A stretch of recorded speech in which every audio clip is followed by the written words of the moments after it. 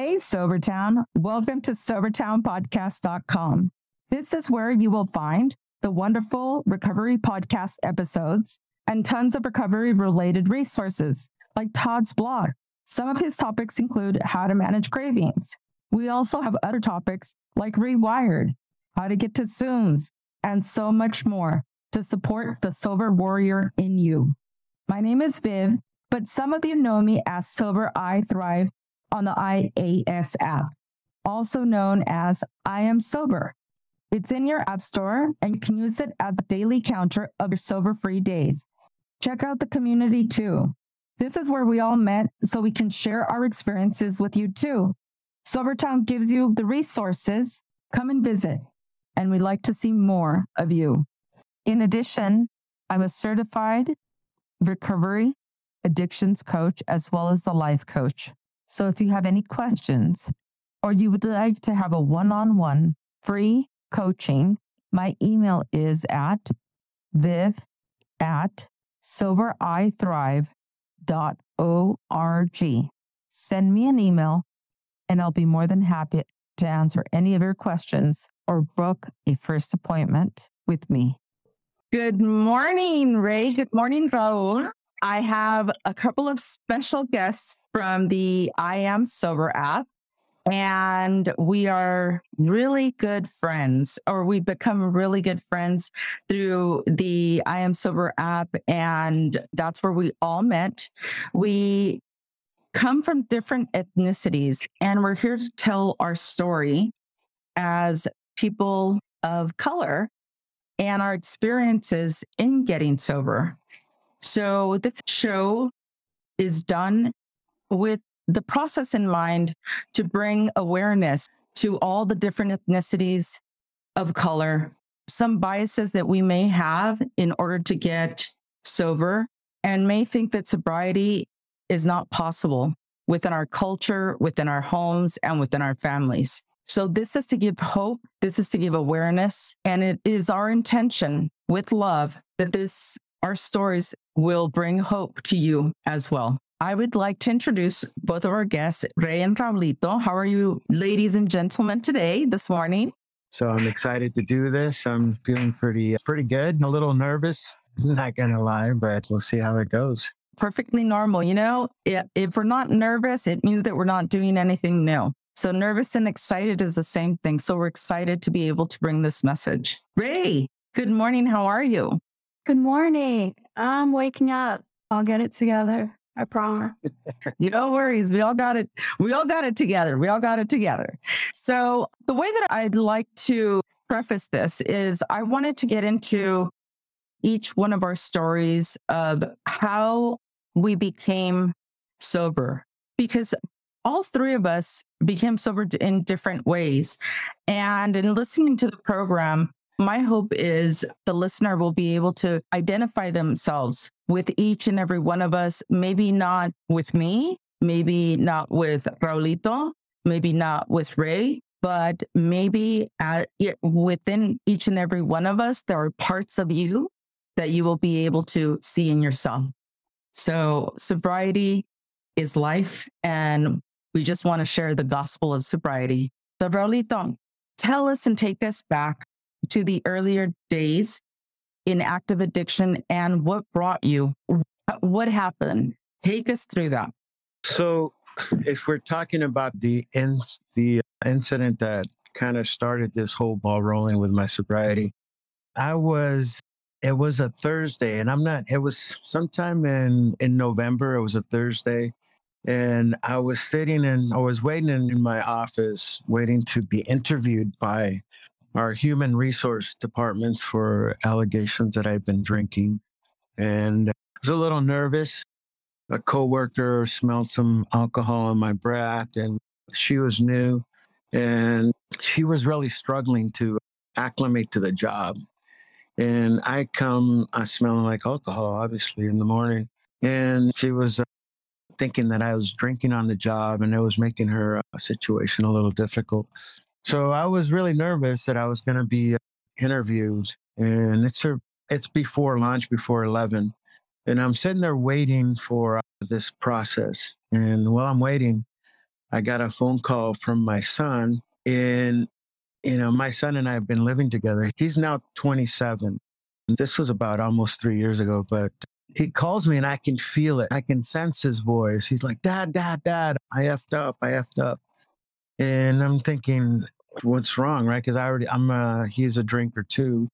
And I just like the worst phone call ever, right? He goes, Dad, I messed up. I messed up. I crashed my motorcycle and I'm about to be arrested. And my heart just sank. Like, here I am sitting. I can't get away from this meeting because it's like the human resource person, flew from Los Angeles, and that was a big deal, right? And my heart just sank. My boss just saw me and like he saw this glazed over look. So what was that? What was that? What's wrong? Is everything okay? And I kind of had to walk outside and to the warehouse. And I told him what happened. He goes, well, you can't do anything right now, right? And he got rushed to the hospital. He almost killed himself. And I'm sitting there I couldn't leave that space. And I was in my head so deep. And I had to wait it out. Eventually, I did get into the interview. But the first thing that I did, I was like, it was Thursday, and I had already started making plans. Hey, I'm not going to be able to make it tomorrow because I'm already stressed out. And my boss said, yeah, no problem. And I already knew I was preparing or clearing the landscape to be able to drink because this is traumatic, right? And I go pick up my son from the hospital. He ended up busting his left elbow pretty good. He's got a synthetic piece in his elbow, but I go pick him up and without even saying it, because we drank and did drugs in the same households. We weren't like together, but we were in the same house getting loaded all the time. Not a proud moment of fatherhood, but I pick him up and I give him a hug. I'm glad he's okay. And our first stop, without even saying anything, I knew, all right, first stop is a local weed store. Second stop was dropping off the prescription because now there's some pain meds involved.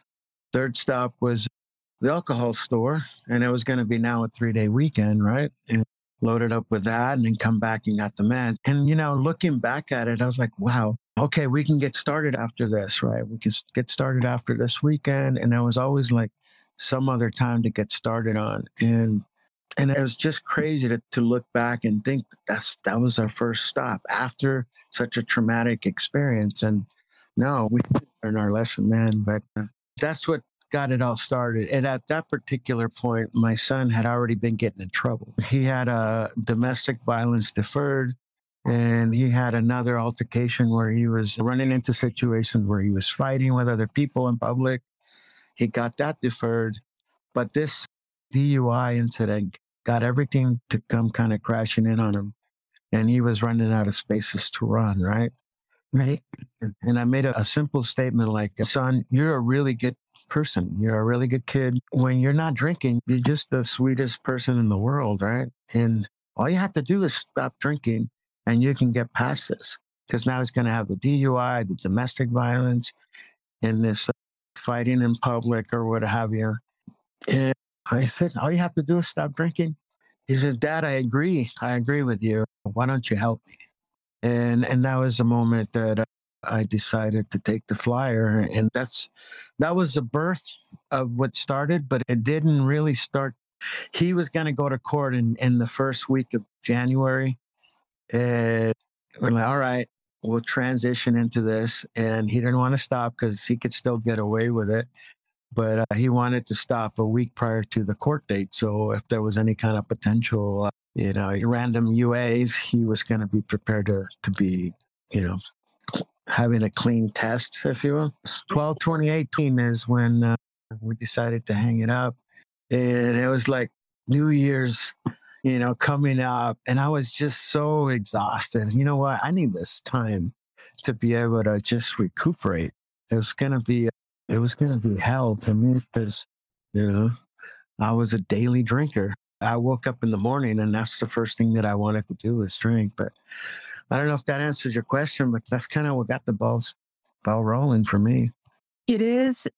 Was there anything prior to that? Like I'm just looking in my mind's eye at that pivotal moment where you're sitting there because with HR. And then all of a sudden the call that you get for your son. So I'm looking at that stage where there's two parallel lives between you and your son running at the same time, like you said. And kind of what catches my eye, because we're being very vulnerable here. And the reason that we're being vulnerable on this podcast is because we want to bring awareness to our communities, to different people, that in addiction, it's a different person. It's no longer you. It's no longer the person in active addiction rather than the sober you. So the way that we're sharing this is in order to be able to enlighten everyone that shame and guilt has no room in sobriety. We're here and we're telling our stories. So the reason I wanted to preface that is because and I'm going to go to you, Ray, in a second. In my community, Ray and I had talked that it is very normal for us to have a quinceañera and we drink with our kids, or our parents drink with us, our aunts and uncles. And so I think it was I grew up with that preconceived idea that it was normal. So you don't really look at it and you don't think it's a problem because there isn't a problem. This is how we grow up, right? Yeah. And in my Mexican culture upbringing, it was really normal to drink, work hard, play hard was the idea. And he held a job, he's going to work. And I'm thinking, I'd rather have him do that at home than be out because I knew he was going to do it. And all right, if you're going to do it, might as well do it at home where it's safe and nothing's going to happen. It wasn't like we were drinking buddies. It was just like, all right, he's going to do it. He's going to do what he's going to do. I'd rather have him do it at home so where he's safe, where I can at least monitor the situation. Not that I was any better at it, seeing that I was in my own world getting there. Yeah, it was absolutely a normal thing. Like, I'd rather have him do it here than out there, because the idea of not drinking just was kind of I wasn't expecting him not to drink. So was it his request and what happened with that crash that kind of gave the light bulb moment to say that he was like, I need help? Or did you ever at any point in time think that it wasn't benefiting you? Well, it was a bunch of sequences. So I had gotten a DUI years back. I lost my license, and the state of Washington is pretty hard on people with DUI. So I went into acceptance as far as not having a license. And I got the DUI, and then they call it nudge from the judge in the program. I had the nudge from the judge, and I was going to IOP, intensive outpatient, and I was being exposed. Earlier, I was talking with a friend talking about prejudgments.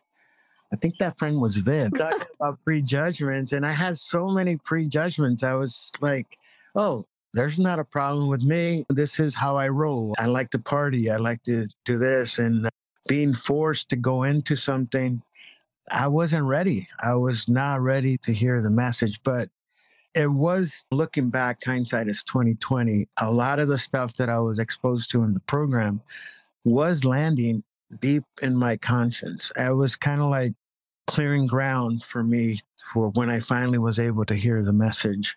But I went in there. I would try to get sober. I would try to acclimate and share with people in the room. And it just wasn't heartfelt. And I didn't know it. I was trying really hard to try and see if I can get some traction. And I had so much pressure to try and do it too, because at that particular point, I would still be able to save my marriage. And there's so many things, but just got to the point where I was completely defeated. So I got divorced. I was living, my son wanted to live with me. And then that's when the progression took off. So there was a lot of missed opportunities for me to actually hear the message, that is. And I didn't. And I think that kept me in my addiction for such a long time, because I kept looking back. I kept looking back and lost opportunities. Well, I didn't get it then. I didn't get it then. And what's the point? And then my addiction would cherry pick. Like, not everybody gets sobriety. It's only a small percentage of people. And my addiction was like, yeah, so why even bother? Let's just stick around. And what's the point of trying if I'm already going to be falling on my face? And even with my counselor, he was saying, Raul, are you an alcoholic? No, I don't think I'm an alcoholic. And he goes, Raul, the worst thing that you could do is know that you're an alcoholic and then continue to drink. And I was like, wait, what did you say? You mean I can, for me in my mind was like, okay, if I say I'm an alcoholic, then that's really cementing the fact that I can't drink anymore. And when he said that, hey, I can call myself an alcoholic and continue to drink, I said, hey, yeah, I'm an alcoholic, then that's the route I'm going to go. Because I wasn't ready to stop. And I was just going to play the system.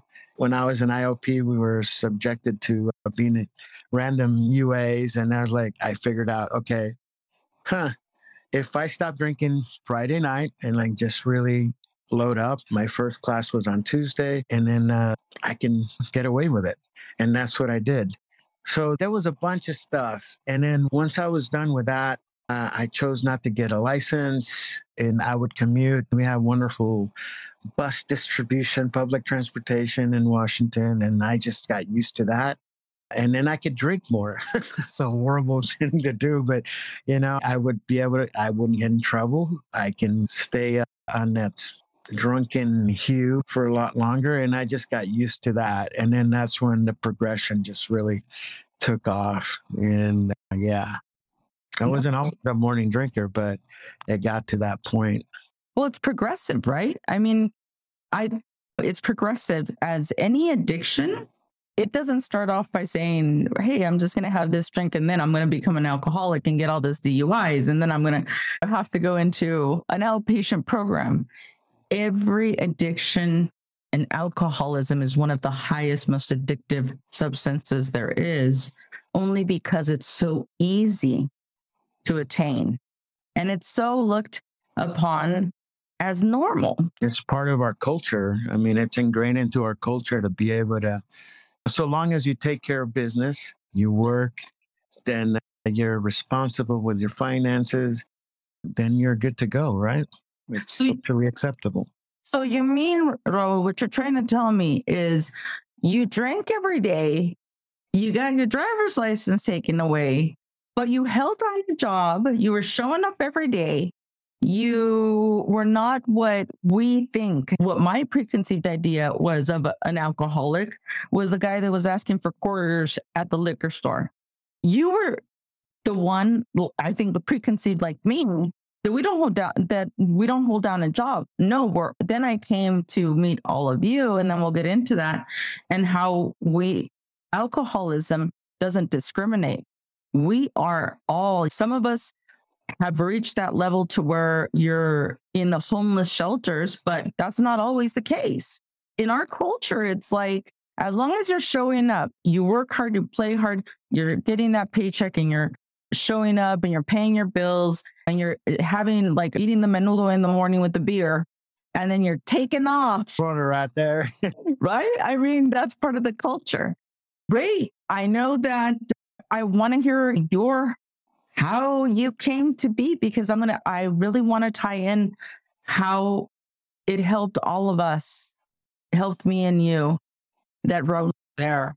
And we're going to tie that in. Yeah.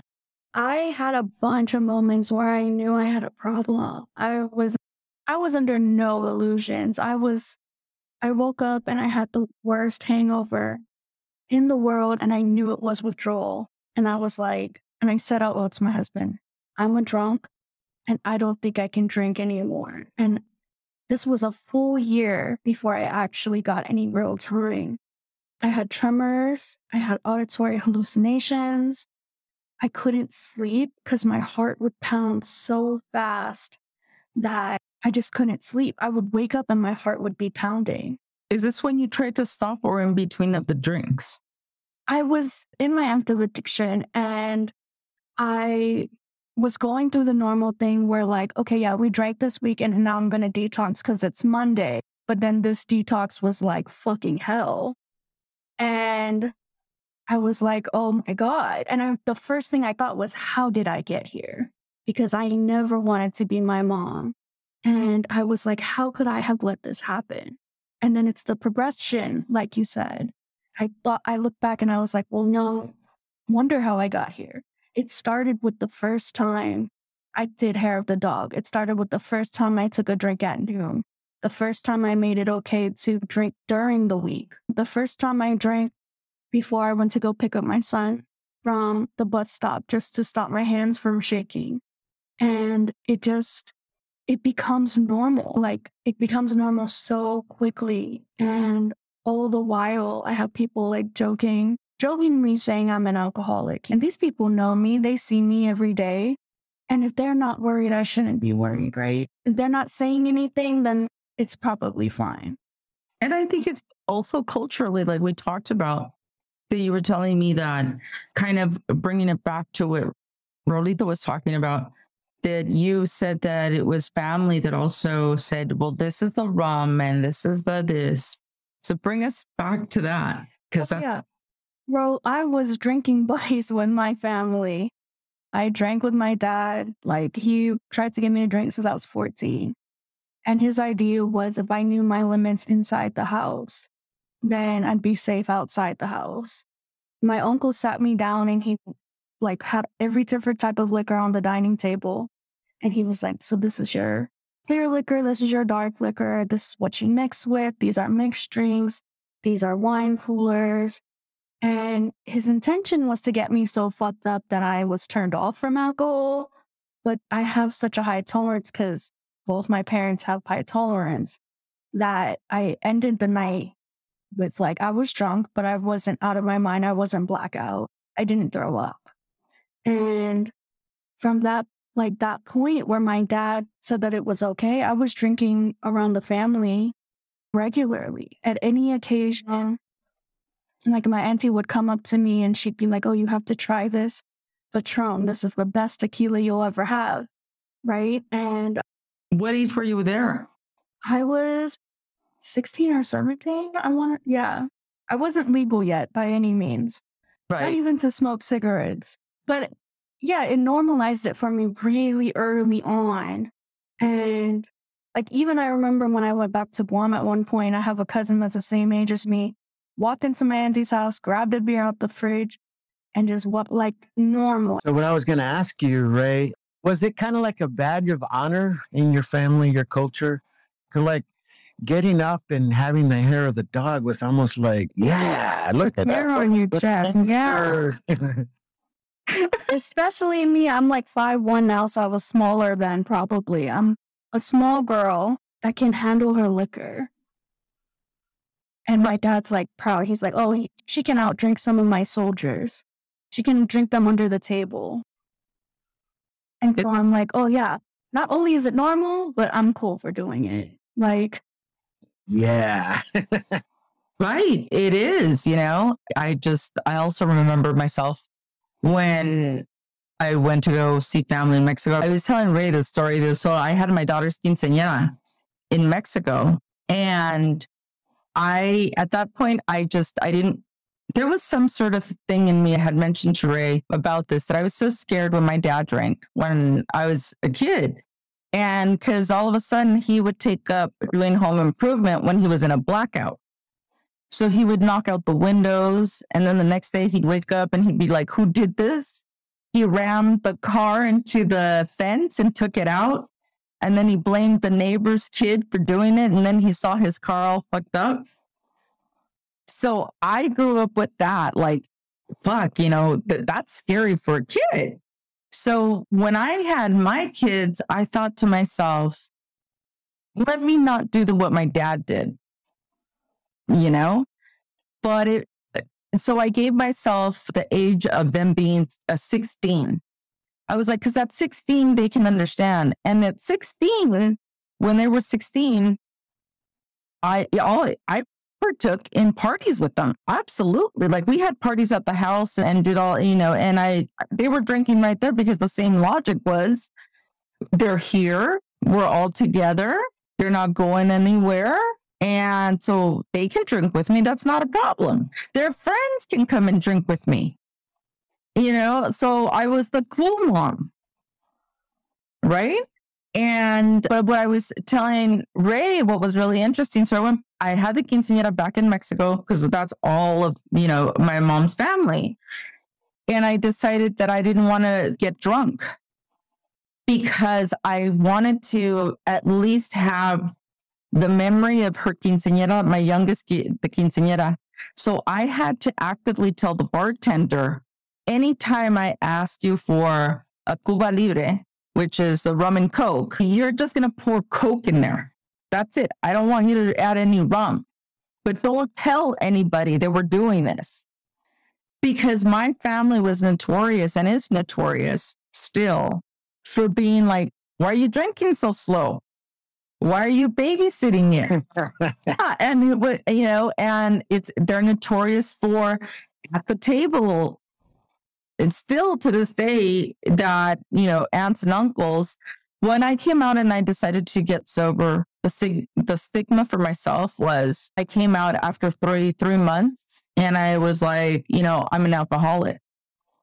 And I wanted to do this because I just saw a lot of people that in my community and here in Los Angeles and people that I dealt with, friends that were exactly like me.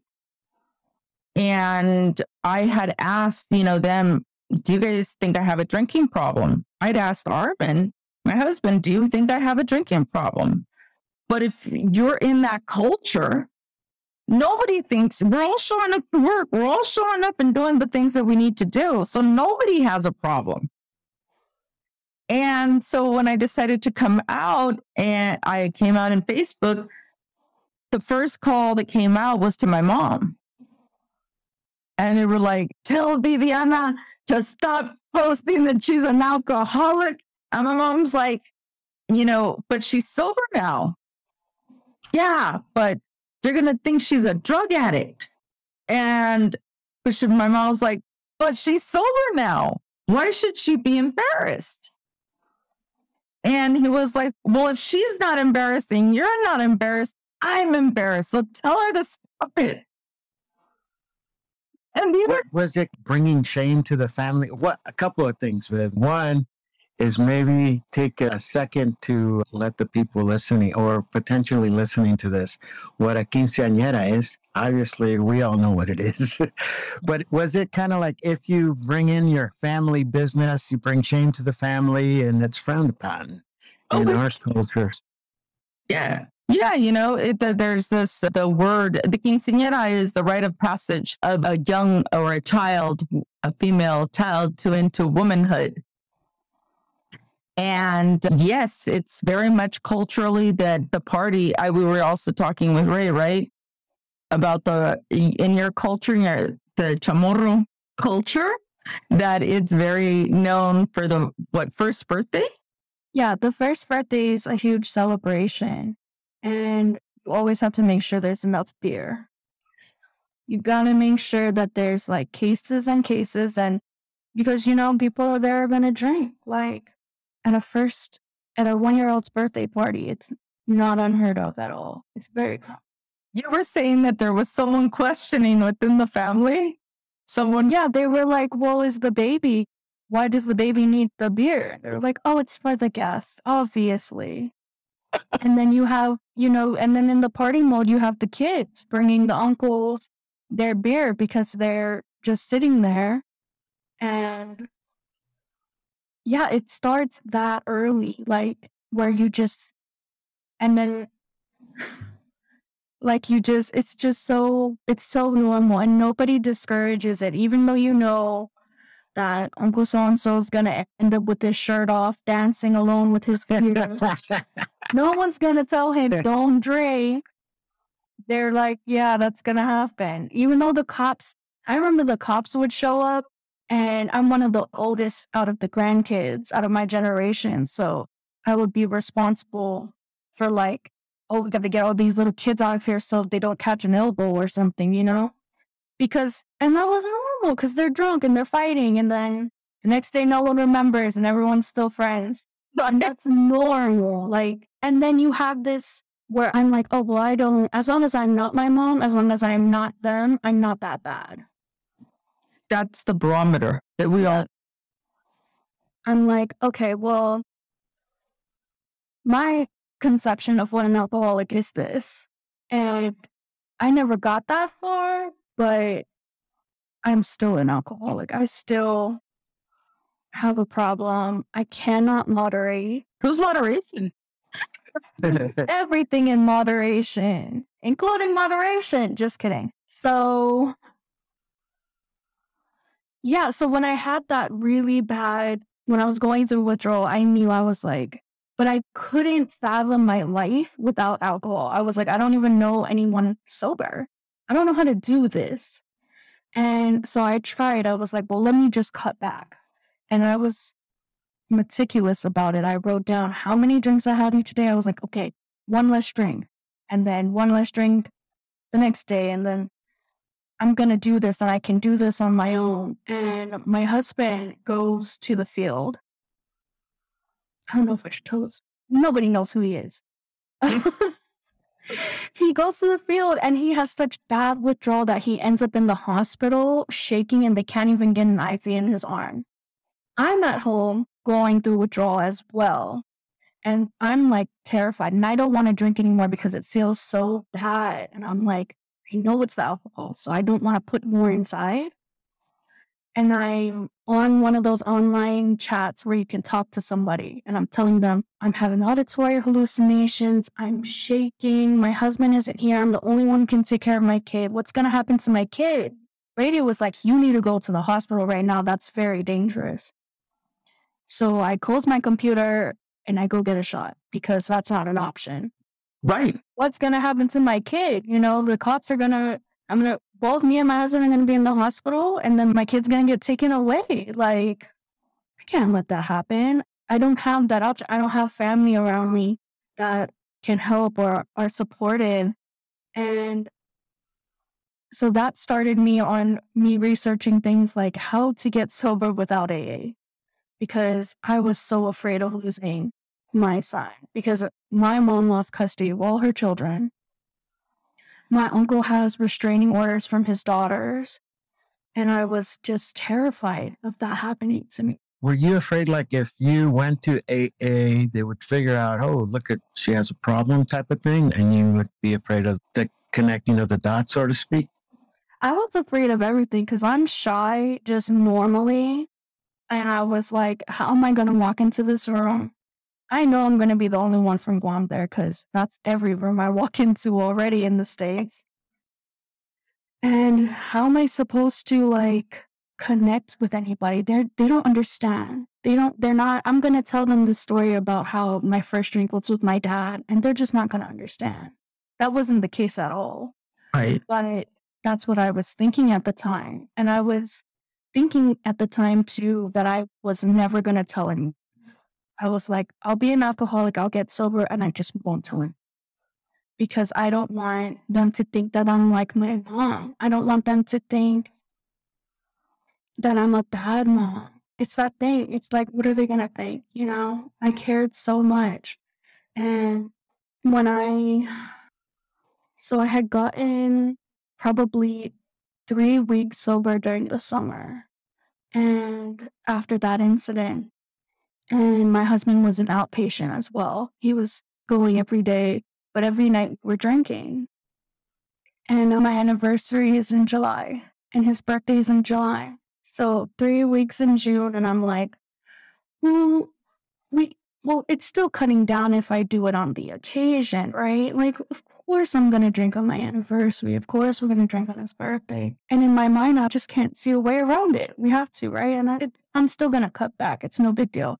I drank for 3 straight months after that, woke up and was like, well, obviously I can't do occasional drinking there.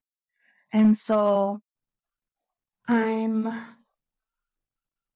it's like October and I'm trying, but I'm in that constant relapse. Every single week, the weekend comes around and I'm relapsing. I'm I'm just holding on. And every single Saturday I break. And I'm miserable. I'm in so much pain. I have pages and pages of journal entries of just complete misery, disappointment, hopelessness. And then my grandpa passes away in October. And of course, I'm like, well, I had 3 days sober. I was like, that's the end of that. And drank straight through to December. So it's December. I'm sorry. I'm getting emotional. It's December, right? And I'm doing the things, right, where you have to decorate the tree, but I have to drink to steady my hands because I'm so sick. I can't hang ornaments with my kid and my hands are shaking. I can't wrap my kids' presents because my hands are shaking. I can't take pictures of my kids because my hand is not steady. I have to drink just to be functional. It wasn't even fun. I was just like, I'm sick and I need enough because my body is like physically dependent on it at this point. And I love Christmas, but I was so fucking miserable. And I was like, I cannot do this again. And so my husband and my son went to my in-laws for Christmas. And I still had, one of the big gallon bottles. It was half full. And I was like, I need to detox. I need to be done. And they were gone and I just had the worst withdrawal of my life. I white knuckled it. I was just holding on for dear life and just like my own sheer will of like, it's this or die. It's either you get sober or you die a drunk and you lose everything the way your mom did. And I wasn't willing to put my son through that. So I was even suicidal. I was like, they would be better off without me. It's a bad place to be in. Yeah, so then I have a week after Christmas and I'm all alone. Again, I don't know anybody who's sober. I don't know how to do this. I don't know what I'm doing. My husband's still drinking every day. And I'm just on Google. How do you get sober? How do you get sober without AA? And everything's like, you can't. You need to go inpatient. You need to go to AA. And I'm terrified. I'm like, I can't do those things. I'm on the App Store and I type in sober and I download like 3 sober apps. And the one that ended up staying on my phone was the I Am Sober app. And Yay! Was the reason that you couldn't reach out to family was because what was the preconceived notion like to even reach out to?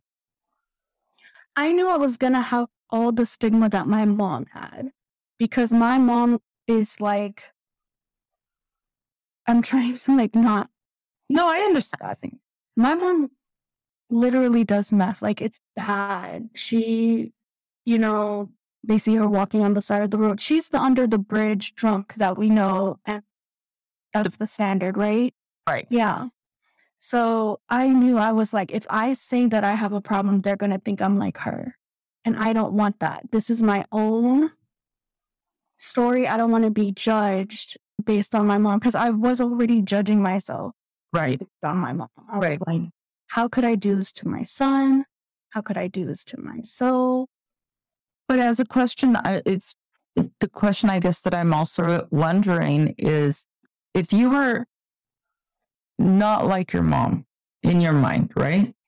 And you identified with your family and they never thought that they had a problem, right? Because they're functioning, they're going to work, they're doing their stuff. So you've got the 2 opposite ends. So to reach out because of the prejudgments. And the only reason why I ask this is because in my own story, I couldn't, even when I asked people that I hung around with, because I don't have any family around me, I'm an only child, I don't have that barometer around me, but everybody that I was hanging out with was drinking as much or more But, we were all in the same, that's what happens. So for me to turn around to my girlfriend and say, hey, do you think I have a problem? Which I did. And she was like, well, how much do you drink? And I was being nice about this. 2 bottles a night. I know that the person that I was asking, which were most of my friends, were drinking whiskey at night. They kept our office, full of alcohol. There was beer 24/7 there.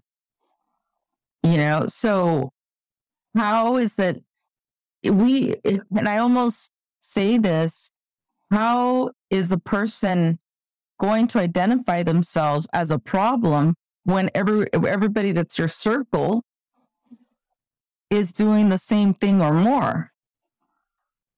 I don't have a problem with that exactly. I immediately identified as my mom. I was like, and I felt so much shame for it.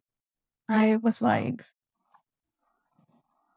it doesn't matter. I knew that I had a problem. Nobody else, I didn't need to ask anybody else because I knew what it looked like. And it looked like, oh, I can't sign my son's permission slip because my hands are shaking. It looked like I accidentally sent him to school with a full bag of carrots, baby carrots, in his lunch because I did that drunk and I just wasn't paying attention. It's I'm throwing up before I go get him at the bus stop because I was so hungover. But I'm like, oh, I'm nauseous and on my period, You just make excuses. And so I knew that I had a problem. But I was just so ashamed and I didn't know. And I didn't want to tell anybody because of the whole thing with my mom, but also like, my whole life, I have had to do things on my own. At this point, I was estranged from my dad, this is probably like the 3rd time I'm estranged from him. We get into arguments, we don't talk for 3 years. That's our pattern. And so I can't ask for help because he's mad at me. And even though I know deep down if I asked him, I'm like, Dad, I need to go to rehab. He would help me. Hey, Ray, for some reason, the ego preservation, is it all about protecting an image of how you wanted others to perceive you? Looking back now that you've had some significant time? Well, yeah, I think, for sure. I think I didn't even realize how much just shame I felt just for being me. Like, I was this girl who was raised by a drug addict, who lived in a house where there was no running water. I washed dishes outside with a hose. I took showers from a bucket. We power flushed our toilet, And when I came to the States, I just never talked about it. No one ever talked about it with me. I never talked about it. And I just dove into this life, this suburban life that I had. In my mind, I was like, I'm going to be this housewife that bakes and packs their kids' lunch and sends them to school. And I did that. I did all of that. All the while not addressing who I was, not honoring my story, and just ignoring it. And so here I am. And it's like literally like full circle moment of this is where you started. And now this is where you're at. And I couldn't face it about myself. It was like I failed my son. It was like I felt all the heartbreak that my mom did to me. And I was like, how could I do that to him? How could I, after I know what this feels like? I don't know if that answered it at all. No, of course it does, because in your preconceived notion, you want to do the best that you can for your child. So it's like, I always say it's the apology that some of us will never get from our parents. It's so how can you admit to yourself that as a parent you failed your child? And sometimes that's why we never get the apology from our own parents for the behaviors that they did with us, because it's too ingrained, embarrassing, cultural.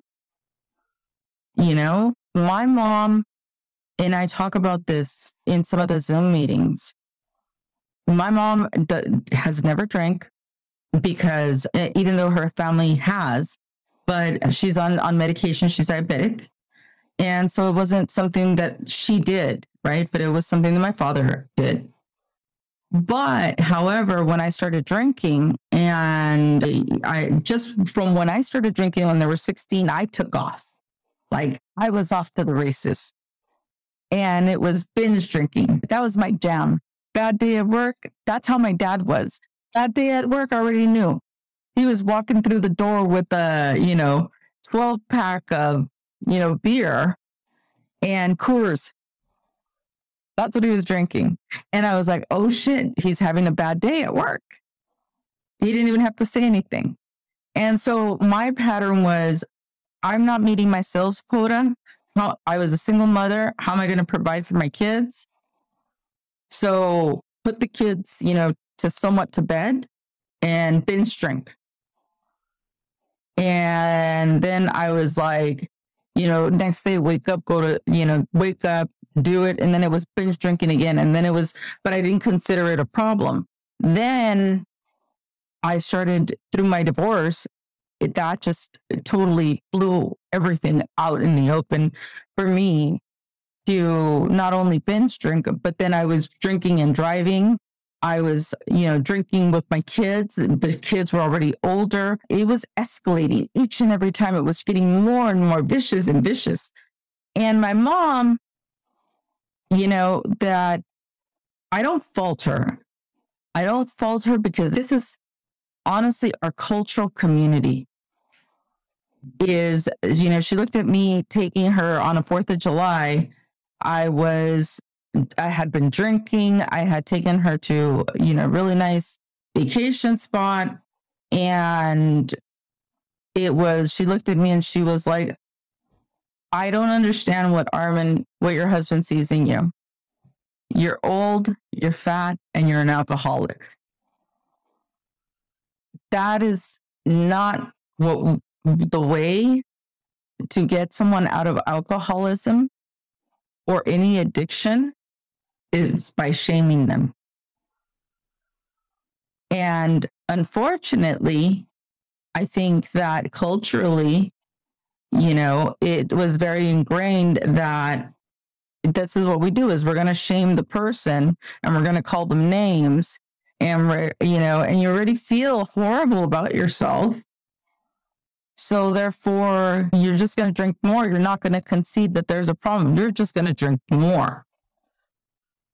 And I could see supposedly, and I say this supposedly, but I do believe it's true. And it's hard for me to admit that when I drank and I blacked out and I had my girls around, I was a horrible mother. I'm sure, because I told Ray, my daughter would say, the oldest one, Mom, don't drink as much, please. And I would start going off. Like I was calling them every word in the book because I was mad. I wanted to get my drink. And this was when we were out and about in public. And I was like, you're just being uptight. Why can't I have another drink? And then You're the mom, first of all. Who are you to tell me what to do? Right. Right. Who are you to tell me what to do? I'm the goddamn parent here, and I'm the responsible one. Right. When you pay my bills, then you get to tell me what to do. Nobody gets to. And that's one of the biggest things is when the defensiveness, when someone is telling you something within your family, like my daughters, I should have taken that as a sign. There's a problem here that they're not wanting me to drink, because that was one of my first wake-up calls, that I was in shame that I had gotten so, because then it wasn't drinking every day. It was binge drinking. It was making an ass out of myself and being blacked out. And then the next morning having to face the shame. but it progressive, just like you said, because Ray and I had talked about both of our detoxes, and it was worse than childbirth. Yeah, I noticed like in the IAS and a lot of the communities, like the word alcoholic is perceived that like there's something wrong with us, something inherently wrong with us. So people don't like to have that tag. And in the program, because obviously, well, not obviously, I am an AA, proud member of the AA program, and it's been life-changing for me. In the book, they talk about the ultimate obsession of the problem drinker is that we can control our drinking. And as you ladies were talking, it reminded me when I was drinking, I would like badger my son, you need to stop.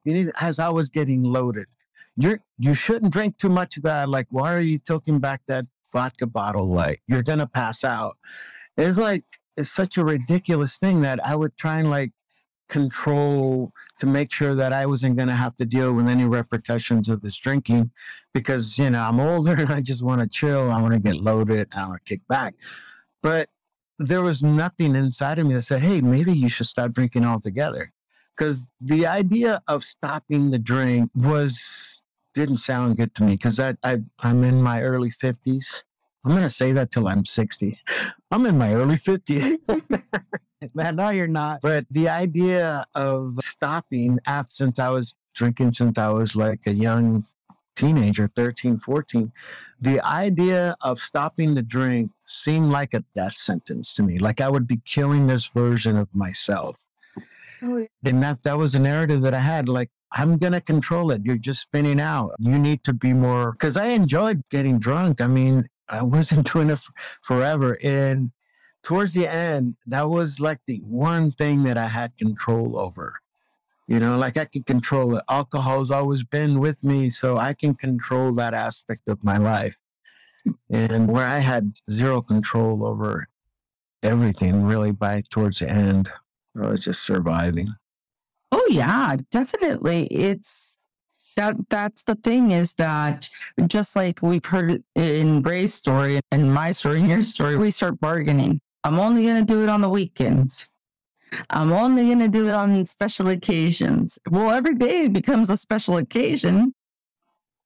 Everything is a big problem. I refer to that as like crossing lines.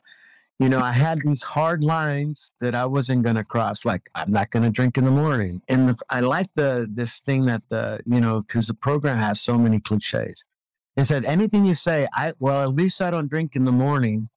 They want you to add the word yet. At least I don't drink in the morning yet, or at least I'm not homeless yet, or, I haven't had any kind of irreversible consequences yet. And once I crossed the lines, those lines were no longer there. Absolutely. Of course, yeah. When I got divorced, I was bored. Nobody was there to judge me. Like, I'm just going to have a drink. Well, that was your relationship. Yeah. That was my relationship. Alcohol becomes your buddy. Yeah. Yes, I guess if you put it that way, yeah. That was the love of my life. Oh, I definitely say that. Like we'll get into this, but so Raulito, how did you come to AA and how did you come to IAS? What happened? Because you were there before Ray and I. So what happened? In the program, what they call a Zoom baby. Okay. When I finally started to like, okay, I'm gonna get sober, and that was 12/28/2019, and I'm like, okay, it's time, let's do it. And from my past experiences, from being forced by the court systems to go explore some AA, I mean, I did see people with significant time there. I saw some sobriety there, and all right, I'm gonna go back. And they talk about the gift of desperation, and I had the gift of desperation. So I'm going back and, okay, all right, this is how I know how to do it. So I'm going to go back. And then this time I'm doing it because I'm trying to be a good dad, like to finally show up as dad. And my son's asking me, hey, help me out here. And for some reason, I was really taking it super seriously, like a dad should, right? I'll get extra credit for being finally showing up to be a dad. But I had the gift of desperation, and we talked about the prejudgment. And I'm like, all right, I got to leave my opinion at the door. I got to go in there and try to really take a look at this with an open heart, an open mind. And I went in there. And then one of the things that you hear a lot as a newcomer is show up to a meeting every day. Show up to a meeting every day. And my addict brain's like, what kind of life is that? Show up to a meeting every day. This is bullshit. And like, all right. So I had to block that off. So now I'm going to go to a meeting every day. And if I find something better to do, so long as it kept me sober, then I could do that. Right. But until then, I was going to commit to going every day, and I was going to make that my routine. So I started going to a meeting every day. And I was in it. I was going for it. And it was like the same way I woke up thinking about a drink. I woke up thinking, oh, I'm sober now. This is my new life. I'm going to manage the day. And I put ODAT in one day at a time on all my signatures, because I like the idea of managing the day. Like, it's not overwhelming. It's not everything at once. I just have to live in today. And if I stay sober today, it's going to be a victory. So, all right, I'm going to take this one day at a time. And so I was going to meetings every day. I was getting some good sobriety. And I want to say it was around 2 to 3 months. I can't really remember the time, but everything started to shut down. So I guess when everything started to shut down, I think that might have been in March. I can't remember. But previous to that, when I was at the meetings, people would say, hey, yeah, what's your clean time? All right, how much time do you have? And I'd see people really cool looking at their phone. Yeah, I got 5 days, so many hours, blah, blah, blah. I go, wow, what a bunch of dicks. Like, they got to look at the phone. How proud that you feel if you have to look at the damn phone to figure out how much proud time you have, right? But then I go, I want that. Really, I had envy. And so, like, I'm going to try that. And then were you just marking up on the wall? No, I was just like, I remember the days, and I just kept tracking. And so I asked this one person, and who will I do this sober app? And then it was I Am Sober. So I downloaded the app. I downloaded the app on the summer of 2019. So I would use that just to keep track of how many days. Okay. So the pandemic hit, everything's shutting down, and here I'm derailed on not going to a meeting every day. So I'm like going, this really sucks. How much time do I have? And then I started to just be looking at the phone out of boredom. The clean time, and I saw a community, and I go, what's this community thing all about? So I pressed the community button, and mind you, I was feeling a little bit discouraged. I was feeling deflated, because now what? Like, what am I supposed to do now? And how many months? That was, it was like 2 or 3 months. I can't remember, but the 9th mark is usually that, when you have that, what I call the big thaw. Yeah, I wobble, that big thaw. The feelings are coming in, right? Because so then you looked at the community. So I hit the community button, and I was like, hey, what is this? And I started reading, and it really captured my interest. And I was like really down, and I said, I'm going to post. I'm going to do a post. And I did a post, and I remember, I want to say this lady named, Christina. It was Christina from Boston. She made one time.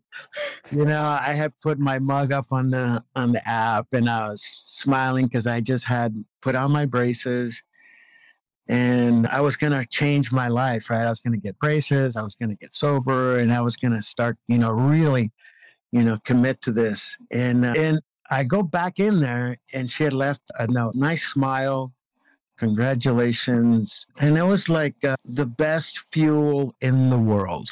It was that tiny little comment that lifted me up. And I was like, wow, that felt really good.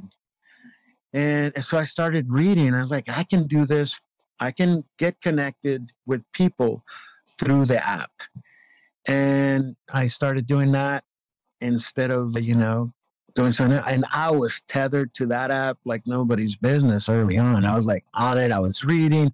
I would follow what everybody was saying. And that's when I discovered the app. So I'm really interested because this is the part that gets interesting, that you were one of the founders of the Sober Squad. How did that come about? Like, what happened? I'm glad you asked. I remember this. So in the time, I personally feel like my timeline is pretty special. There's a lady by the name of Monica 78, Collie D, Hellraiser, Rebirth. We had a lot of really cool people, and we would check in like a community, a virtual community. How's everybody doing? And we would post and we would support each other. And I remember Collie D, which is another one of the co-founders of Sober Squad. Collie D, she was having a hard time and she was going to meet a friend and she was reaching out. Oh my God, I'm going to see my bestie, the one I used to get loaded with. And I'm like, I remember Lilo and me came to the rescue and we were like, hey, you should do this. We had a lot of input of how to, she could navigate through this, but it felt really limited.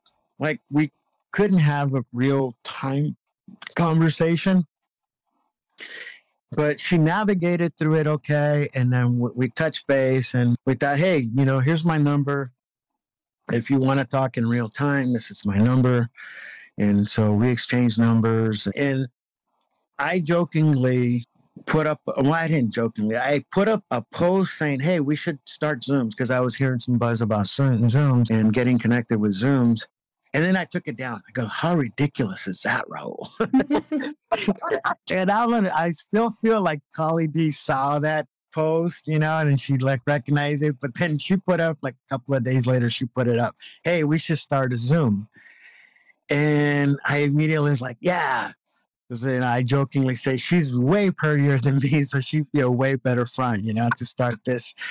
She'd be a good talking head. And boom, we were like, and then Chef 56 was starting to follow me and Collie D, and he was like a real, wow, who is this guy? It felt like he had so much more time than me. Like one level above me felt like it was like 100,000 miles, wow, they got, they're at a different level. And Chef was really popular on the app. I started to get popular, and Collie D was pretty cool. And then I also got connected with Jordan, JF0920. She's the one that, all four of us decided, hey, this is a good idea. And we spent a good month coordinating and getting in Zooms, getting together with Zooms. We wanted it to be for the app. So in the app, it's not AA, it's not NA, it's not any kind of a program. We wanted to have it an open forum that was reflective of what the app was like. And it was going to be our gift to the community. And we were talking, we don't want it to be the hey, I'm an alcoholic or I'm a drug addict. We wanted it to be a safe space for everybody to come and support each other and then really have a real-time ability to connect. And I remember the first meeting that we had, it was at 5:00 Eastern time in New York, and 14 of us showed up. And it was wild. It was so wild. And Jordan was the one hosting the meetings. And then, the rest is history. It worked out a million times better than we had ever dreamed of. And then we wanted it to be a community thing. It wasn't going to be, I'm flattered that I'm considered one of the co-founding fathers. But like today, I don't even know what's going on with Sober Squad. I'm just a participant, But it is kind of cool that I am one of the founding fathers. And it's happened just like the ways we intended it to be. The Sober Squad is the people going to it, right? Like now Saddle Tramp is he's Sober Squad. God, I love that. Shows up, whoever shows up and is part of the fellowship. And I like being one of the audience. I like being one of that's kind of how that all started. And then, it was one meeting. I think at some points we had like 60, 70 people showing up on that one Saturday because I was the only one and everybody wanted to come in there. And then we started to grow. So there was only one meeting? Yeah, one meeting. Saturday would be 2:00 West Coast.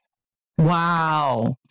And then Jeff was he had a lot of followers from the UK. And like, we thought, hey, we should encourage our people from overseas to let's make it a friendlier time. Because I think 5 p.m. was close to like 10 p.m. their time. And it's really late. So we figured, hey, was there any time limitations when you were getting loaded? If you're going to show up, you're going to show up. But we did eventually open up one that was a little friendlier towards our European peeps, I want to say. And that the 9 a.m. came about. On a Saturday at 9 a.m. and then it was the 5 o'clock? Yeah, so 9 a.m. West Coast. It's 12 p.m. Eastern and 5 p.m. So that was like 2 meetings now. I would double dip. They'd show up to both. Like, that's what I did. Why not? Was it surprising, like, when you first held the Zoom, like, to be able to communicate? Because when we come to the app, you're anonymous.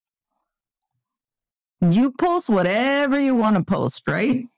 And then you're anonymous. So all of a sudden, now you're throwing this Zoom party and you're seeing everybody in real time. And everybody knows your story, right? Because you've been writing about it. Yeah. And it was like putting a face to the people on the app. And I'm losing my train of thought here. Oh, so we had so many people, and even with the 2 meetings, we still had a lot of people. And one of the things that we kind of backed into was because of, we all wanted to talk. We all wanted to have the platform to be able to get whatever we wanted to say out. And like, oh, how are we going to do this? We have a lot of people. And so Jordan was talking about in her work, they had like breakout rooms. So like you have teams, and then you go to your teams, and then you focus in on that, and then you reconvene with a larger group and say, hey, let's do breakout rooms. That way everybody has a chance to share. Because, there's some people who, not like me, I like to listen. No. There's some people that would just have a lot to say. And then the people that are more quiet, like Ray, would get drowned out, right? And so we wanted to give everybody else a chance to talk. And so so let's do breakout rooms. That way everybody has a chance to share. And so we didn't intentionally, hey, we're going to have breakout rooms to make it be like a beautiful thing, right? We kind of backed into it. And now the breakout rooms are that's where I love the breakout rooms, because you get an intimate setting. You can talk about kind of like we're doing right here, right now. Right. You can be more comfortable. And that's how the breakout rooms came about. And then all of a sudden, now that was the jam, right? That was where Sober Squad took off. Right. And I think it's such a beautiful thing because, now from my side on the other end of the spectrum, and I'm looking at how much it's mushroomed into what it is that, how did you guys come to the idea of camera on, camera off, it's okay? We were like typical alcohol. We were obsessed over it, right? So we're like, we want more people. Let's go get more people. And what about people that are shy? And Ray was one of the first people that we were talking when we were, have meetings like, hey, so there's this person, Ray, that doesn't want to open the camera. How do you guys feel about it? And there was a lot of back and forth about it, because a lot of people, the intimate setting, well, who is this person? Why do they have the camera off? How do we know, or what are they doing, right? There was a lot of openness. Yeah. We want to be safe and we want to be accommodating, but do we want to compromise our anonymity? And now, who are these people? And so Ray was like she was a topic of discussion. Like, oh, wow.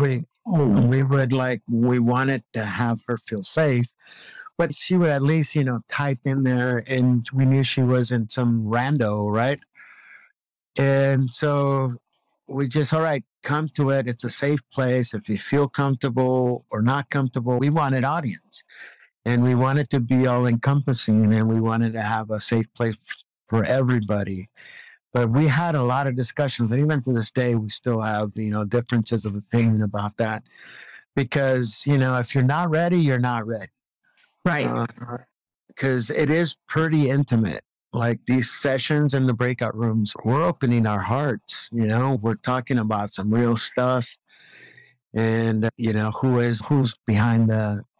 Ultimately, we settled on if they put down who they are on the app, and they're just listening, if they have some sort of interaction, even just text, then we felt that was a good compromise. But yeah, it was a big thing. It was a big think tank for a while. And then, yeah. When did it start? When did the Zoom start?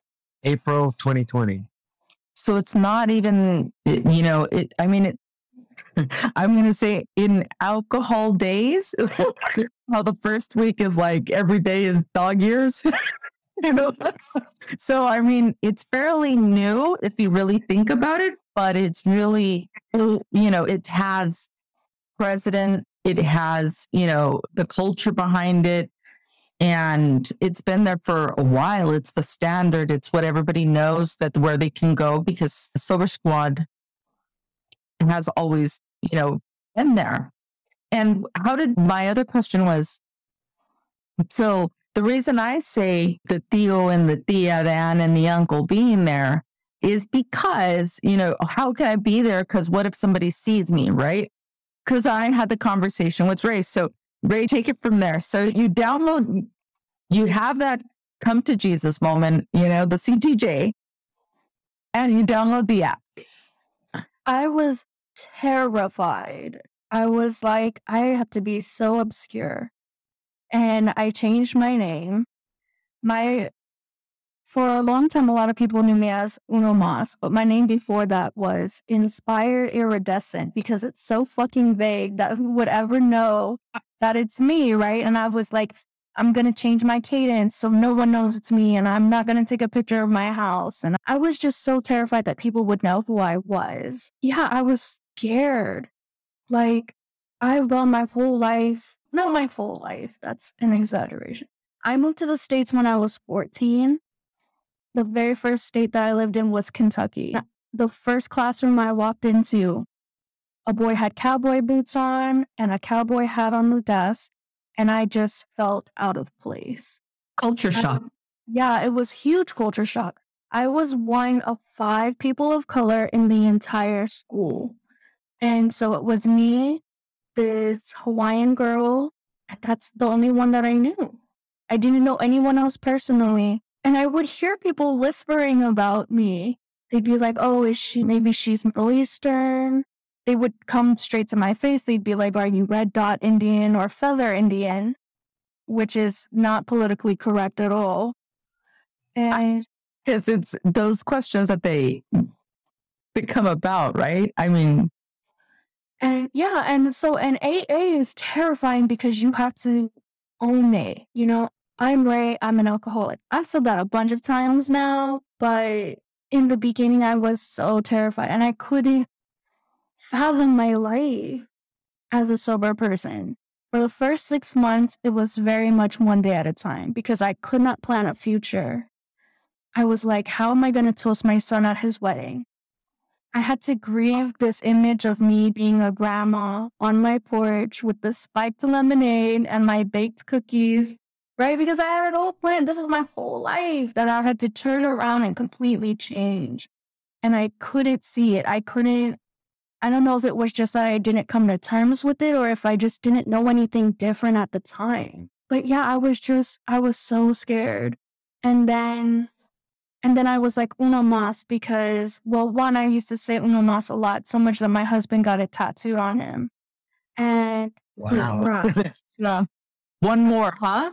Uno Mas. Yeah, because it was always like, I was always an insatiable, addictive personality type of person. I was like, and so I was always the one like, one more shot, like, let's close this place down, let's do it, you know? And so I was like, and because I didn't know any other way, I didn't have any idea what I was doing. I was like, take that, turn it around. One more day sober, give me one more day. Get me to this bed sober and wake up and do it again. Just get me into the bed sober at the end of the day and I'll be fine. And were you posting on the app? I did again, but I was trying to be sneaky. I was like, and eventually I just broke down and all the pretense fell away and I was just myself. And I started making connections through there. And everyone was telling me to go to Zoom. And I was like, how am I going to introduce myself in Zoom? How, you know, I look like I'm not from here. I'm, you know, I was mortified. Like, and I'm shy enough as it is. It's really hard for me it was so hard for me to come out of my comfort zone. Like and I was telling Raul about this before, like I'm a military brat and a military wife, so things change all the time and I hate it. And so if I can avoid it, I do that. But to get sober, I really had to embrace everything. I had to be open to everything. And so I came into Zooms so I started reading the books, right, that they would tell me on IAS. They would tell me, get a hobby, change your routine, all of this stuff. I was getting information from AA without actually going to AA. How? From people like Raul who are like telling us about it without any, you know, encouragement. They're just preaching the gospel like this says. I would do some of the things that they would say. And then I was like, you know I have an anxiety problem, so I'm going to go to my doctor and I'll get medication and then I'll go on Zoom. But it's COVID and my appointment keeps getting pushed back because my doctor keeps getting COVID. And then, and I'm like, I'm desperate. Like Rosie said, I want to keep this so bad. And so I go in, camera off, terrified, shaking the whole time. And these people are amazing. These people have like 500 days sober, and these are like men, and they're like manly men, and they're vulnerable, and I don't even know how to be vulnerable, and they're honest, and they don't have any shame, and I just didn't know what I was doing there. I had no idea if I was even supposed to be there because I still felt so out of place. And I would come in and I would think, that was horrible. That was a horrible experience. I didn't contribute. They're going to kick me out any day because all I do is come and listen.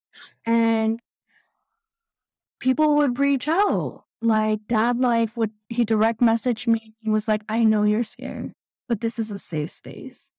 And he's like, whenever you're ready. And then A-Rod would always comment, it was good to see you at the meeting. And like people would reach out and I'd be like, right when I had that moment of I'm never going back, someone would reach out to me and I'd be like, well, crap. All right. See you next week. And so, and then I did all of that with all of my anxiety, with all of my feeling like culturally out of place and all of that. It was I'm so grateful for it because it was like dipping my toe in the water. It was a way for me to get the feel of the area, to learn the vocabulary without like having to still, and I still kept my anonymity. I was still able to feel, I was able to come in, and even though I wasn't completely like, oh, I'm going to have a sober life, I was still able to get the information that I needed. It was like Raul had said to me, he was like, you were so clearly ready to change your life. You were just scared. Like, I know what to do. It's wisdom. Yeah. I'm so curious because I think this is the first time I've had this perspective from your perspective.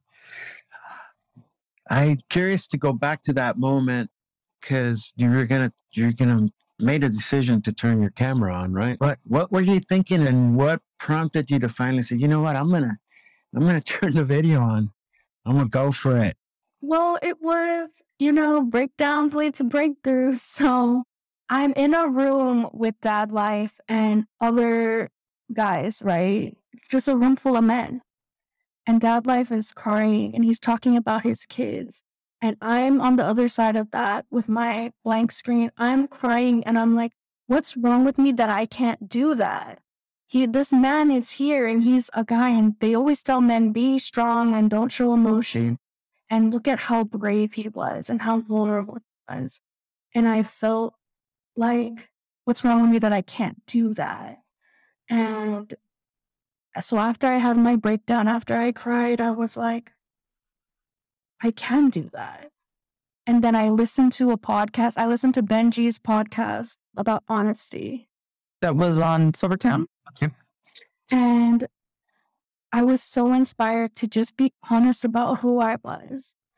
And it was knowing that, like, I saw Raul and I was like, oh, okay, this isn't, like, I saw, like, my uncles, I saw, like, my cousins, I saw, okay, I might be in the right place here. I had gone to AA meetings and I was the only person of color there. And I was like so uncomfortable. I couldn't walk in. I couldn't bring myself to walk in. So, yeah. So then I decided, I was like, and I was still not on my anxiety medication. So my hands were shaking when I turned on the camera. But at this point, I know these, like I know A-Rod, I know his family. I know what he's been through. And they know me. They know my story too. They know intimate details about my life. And so as scared as I was like, you just do it. And that's one of the things that I've learned getting sober, is being comfortable in that uncomfortable space, getting out of your comfort zone. Usually there's something really great on the other side of the scary. Like putting on my camera, I was able to really connect with people more and make them feel more comfortable. And I felt more comfortable because I felt like I'm finally contributing. I'm finally saying something. People are like, oh, I relate to that. Did it make you feel, because we had talked about this, did it make you feel comfortable? Like when you first joined the Zoom and it was with the camera off, how many months had you been on the app? I've been on the app since January, and I started coming to Zooms probably. What year? January what? 2021. And started coming to Zooms when, more or less? I started probably October. So yeah, okay, yeah, because I was like, the anniversary of my grandpa's death was coming up, and I was so scared that was going to make me relapse. So I was trying to up my recovery game. And I was like, okay, I'm going to do this. I'm going to go. like you're jumping in the pool, right? Yeah. Well, it's just, I don't know how, now that I am on Prozac, it's a lot less scary, but I just physically would be so scared. My stomach would be in, I'd be like gagging because I wanted to throw up. I was just so scared. And it just doesn't make any sense, but like, that's just how it was for me. Like, and you were saying that you had mentioned to me before that seeing Raul made you feel comfortable. Yeah. Another person of color, basically. Yeah. Even though I totally look white, though. Your name, even if you did, which you don't, your name is Raul. Your app name is Raulito. You're very ethnic. You're very ethnic food aisle. Like, I remember, so you're on the app, and I think you were more or less about 11 months sober. And so of that same year, Raul, is when you guys started the Sober Squad? It was we were already on there. We started in 2020. year before. But Ray was like affirmation for us that we were doing the right thing. Here was somebody who was very fragile, and we were holding space for her. And when she started to blossom, we were like, yes, we're doing something right. It was like, we have so many success stories that have joined us, in Sober Squad. But for some reason, Ray was like the little engine that could, Right. And she was so fragile and so nervous. And then the community as a whole just kind of came to her, like she gravitated towards her because she was so fragile. But now look at her. Stop her. I really was able to grow into myself in this community. I was able to really find my voice and I was encouraged probably for the first time in my life to just be myself. And I was so validated at every turn that, I was like, yeah, I can do a podcast. That's something I never would have done in my life. This is my third one. And I still don't know what I'm doing here. And then I hosted, I started hosting meetings. I really just found like a comfortability with myself. And after I was comfortable in this community, I was comfortable enough to walk through those doors. And I had connections with Raul and Saddle Tramp and Steve K. And they're all AA, right? Right. And I'm sitting outside, like probably the 5th AA meeting I've driven to, that I'm still scared to walk in the door. And I'm like, I go over the names in my head and I'm like, that's who's in there. Those are the type of people that's in that building. They're not scary. Raul's not scary. I hear that Raul is scary, but I never had that experience with him. Yeah, and I was like, and that got me through to my first meeting. Now I have a sponsor. I go to 2 in-person meetings a week. I'm working with steps, and I just don't think I ever could have gotten here. I'm comfortable with myself. I'm happy, and I'm connected to people. I think I probably could have been a dry drunk, but I would not be having as much fun as I am. Right. And, like I feel like I can recover out loud, and I feel good about that. Right. It's a proud moment when you come and you're able to walk in your own skin and be, this is who I am. That's, for me, that's the word of empowerment. I'm Viv and I'm not AA, I don't have anything against AA, but when I became sober, I just couldn't, I had so much stigma around, 1, I was a woman. And 2, I was a Mexican woman, Latina. And I'm thinking, and 3, I, work in finance. So all those 3 for me was a big stigma because I'm dealing with people's homes. And if they found out my dirty little secret that I couldn't even handle my scandal, and I was, drinking 24 hours a day at the end of it. This is what it is. In all our stories, it's progression. It's not we pick up and then all of a sudden you take off. This is a career, and it happens like in that progression. It's like, so for example, I would compare it to someone that says, I started working, at McDonald's, and all of a sudden I'm the manager of McDonald's. They didn't plan. They were just, working the drive-through, but all of a sudden they became manager. Well, that is alcoholism. You start as, working the drive-through because the alcohol is with you in the passenger seat, in the back seat. And then all of a sudden the alcohol is in the passenger seat next to you. And all of a sudden, the alcohol actually wants to be the driver. Jeez. And then you're like, what the fuck? And then the exchange that we give in order to keep it going, because now the alcohol is really part of your life. We got to show up with payment. And how do we pay? What's the goal to have the alcohol in the car with us? Our friends, our relationships, our loved ones, our jobs, our reputations. There's a whole list of things that I just think that I want to bring up.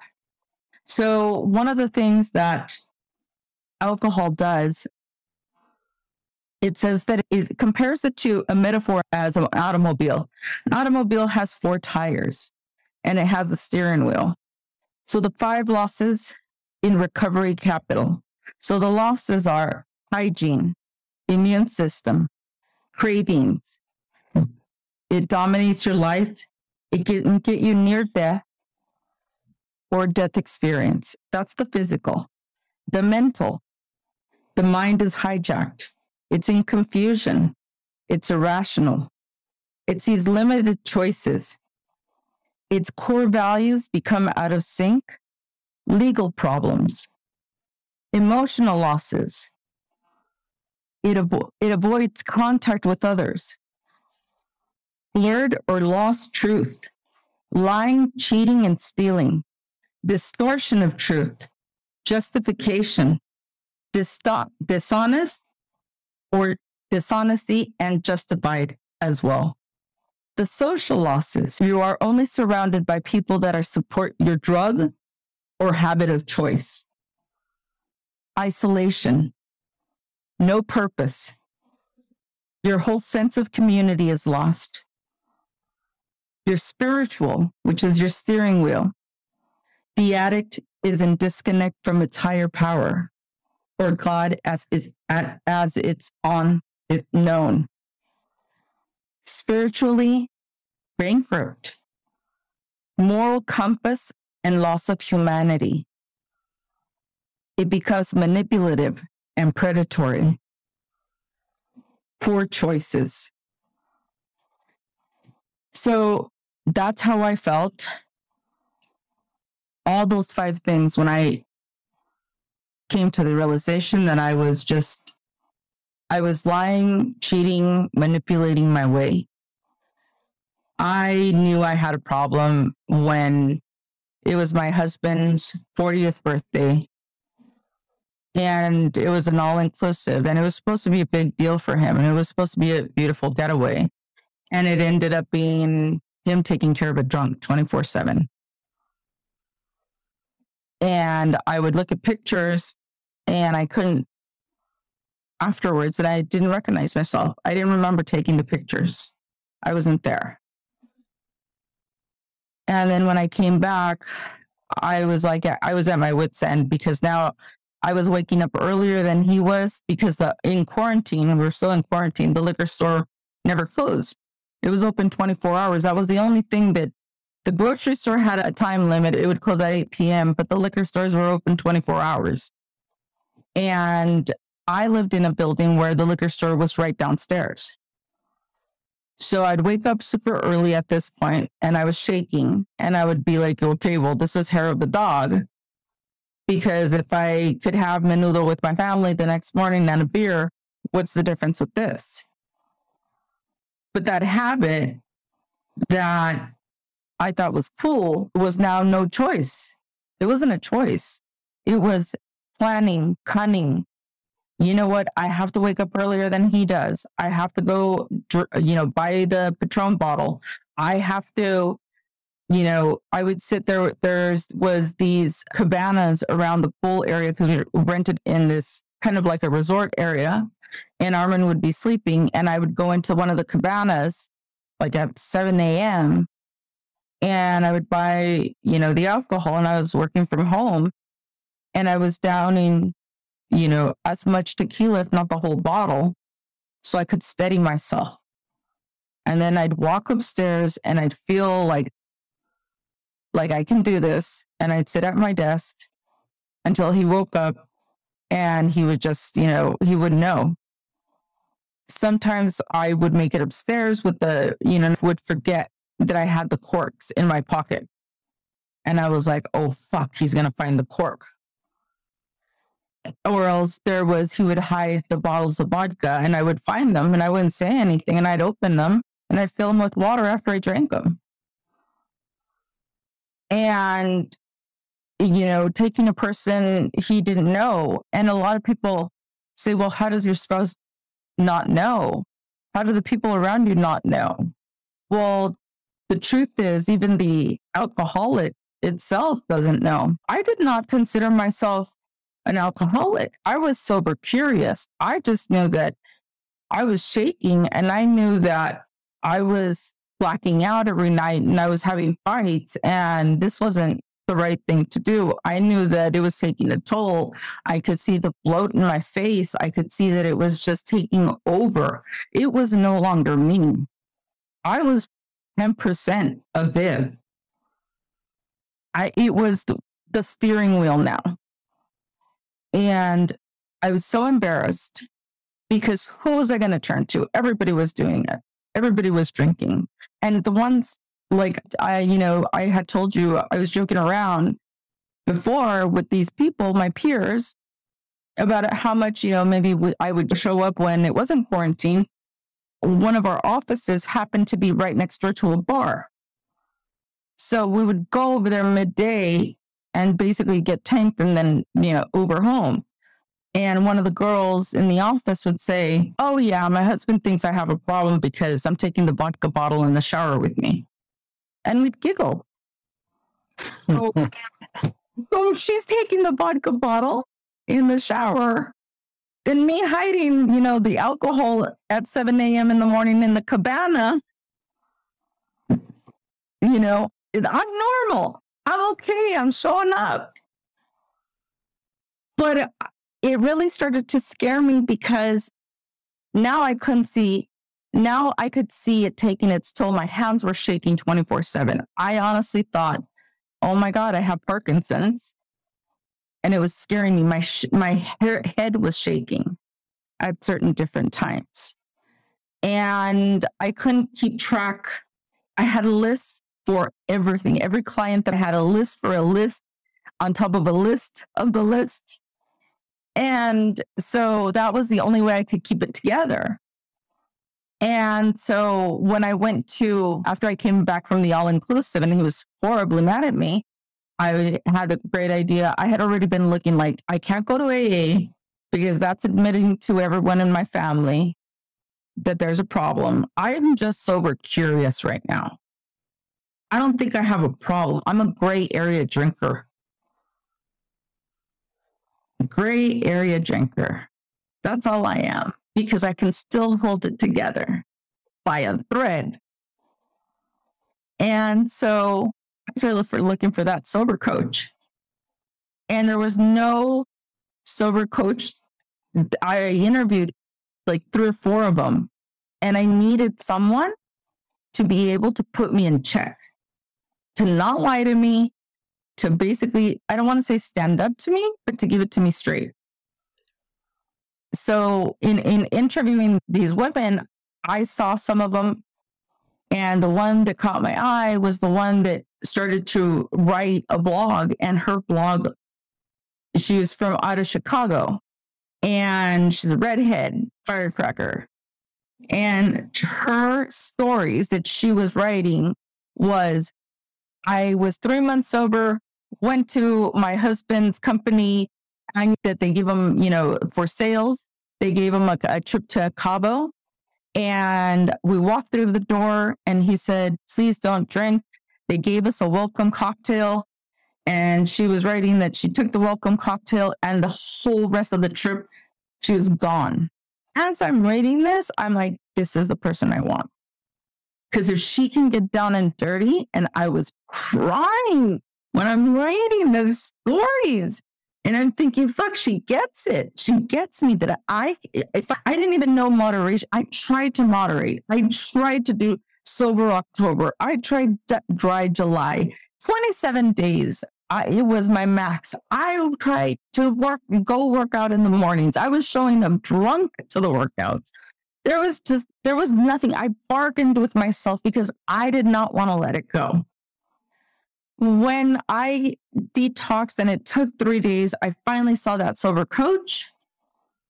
And it was the most horrific detox. Nobody could have ever prepared me because I thought a detox was basically heroin. That's what detox for me was. I had no idea that detox, you can die from alcohol detox. And it was astonishing. After the 3 days of not even being able to walk, I met her and she was like, I'm proud of you. I love you, encouraging. And she told me, but I can't be your only support. You need to have community. There are several different apps. She didn't really tell me which ones, but in being sober curious, I am sober kept coming up because the medallions of you're 8 months sober people would post. And I was like, what the fuck is this? And so I was like, all right, let me use this. So I downloaded it and it took me 7 days and I was just staring at the app and I didn't post my picture and I didn't do anything on it. I just watched. And then at that point I started to post. And as I started to post, what happens on the app is people like Raul that has a lot more time than I do comes back to the day zeros and the day 7. And you come back and you've been there. Everybody's been there. Everybody's had that day 0. And when he was like, he made a comment on one of my posts, like, hey, I think I finally posted I was struggling. I wasn't doing well. I hated my life. It was a wet cat, my first post, because I was so angry. And Raulito was like, it's cool, man. You're going to be cool. We've got you. It's one day at a time. And I was like, there's a Raulito here. I was like, oh my God. Because all I knew in LA, yes, it's diverse. Yes, even my husband's he's not Hispanic. But somehow culturally, it felt okay that there was a Raulito. There was a tío or a brother or a cousin of Raulito. And that made it better, made it more comfortable. And then when I started, as time progressed, he would keep on telling me, come to Zooms. I'll be there. And I was struggling hard. And he was like, come to Zooms. I'm going to be there. I wouldn't show up. And he would say, don't be like that. Show up. So I was like thinking, how am I going to be open? How can I show my face? So how am I going to show my face to these people? Having these preconceived judgments about myself, of culturally where I had come from. What are they going to say? El que dirán. What are they going to say? We don't go to therapy. That's how I grew up. My mom never went to therapy. I was never, presented to go into therapy. That was something white people did. Told me. One of my friends that I confided, and I said, I said a life coach. And I don't even think I said a sober coach. She goes, you got white people problems. Oh my God.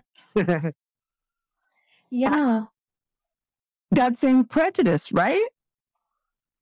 And when I showed up to the Zoom, it was Raulito there, but it was big to where you see them on the screen. You see all kinds of people. I think you didn't have your camera on, Ray, at that point in time, or it would be on and off, right? Sometimes it would. And so, but what was interesting was I was like, these stories that everybody has are just like mine. They're hiding the bottles. Their husbands don't know. Their wives, they've gone through what I've gone through. And that's the thing, is that our podcast is to bring the attention to where you don't have to suffer by yourself. People of color, just people, humanity in itself. We're all just humans. And there is no discrimination. I decided to recover out loud. And one of my daughter's friends decided to reach out, and she went to AA because I decided to recover out loud. And she's 8 months sober now. So, wow. Yeah, and she's AA and she's on the app. That's what I put her on first, but she needed in person. And so she did that. And one of the things that gets me on the app is I now start seeing a lot more people of different, ethnicities. And I would love to see more come and join and not there was a word that you used, Raulito, that was very enlightening. You said investigate, right? I don't remember. A word that you have to, instead of making a prejudgment, you have to. Oh, actually, we had a special on that because it was from Trying 319. She was really big on the contempt prior to investigation. And that's making a judgment before you actually know what something is all about. So, what do you guys think? Like when people show up and if you just showed up one time, Ray, like if I only showed up one time, I couldn't make that judgment that this isn't for me. And this has been my game changer. This is where I've met family. This is, my IAS family is family, and we come from all walks of life. Yeah, I've been to so many different meetings. I've been to Rewired, I've been to Sobertown, I've been to IAS, now I've been to AA, both online and in person. And I just really had to just be open. And I'm not I don't think I would describe myself as a very open person before. I was very in my comfort zone, and I didn't see anything wrong with that. It's where I'm comfortable. It feels right.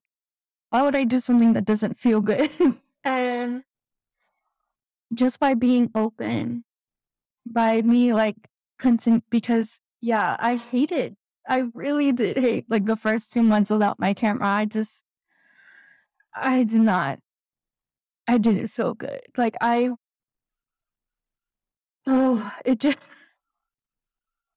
It was always a cause of anxiety for me. I wasn't connecting as much as now, how I can connect to people. I can see them face to face, and they can see me, and they know me, and they feel comfortable with me. It took several tries to find who I was meant to be with, to find my tribe, really. And these are people that I never, if we were just in a random room together, I probably never would have talked to. Absolutely. Yeah, but because we come in with open minds and open hearts, and we just are honest, all of the pretense, all of the other things fall away. I don't know you as Viv, my Latina sober friend. I know you as Viv, who knows what I'm going through because of her husband, and I connect with you that way. And I know I started seeing Raul as oh, he's the brown one there. But then now I know him as a father. Right. Really I'm glad you didn't say grandpa. Are you a grandpa? How am I going to know you as a grandpa? Older brother would have been nice. Come on, Ray. No, well, that's a huge part of your story is with your son. And that's a huge part of my story is with my son, Mine too, my daughters, same thing. Yeah. It was that quote that there's an unspoken language that binds us all together. It's human experience, it's human pain. And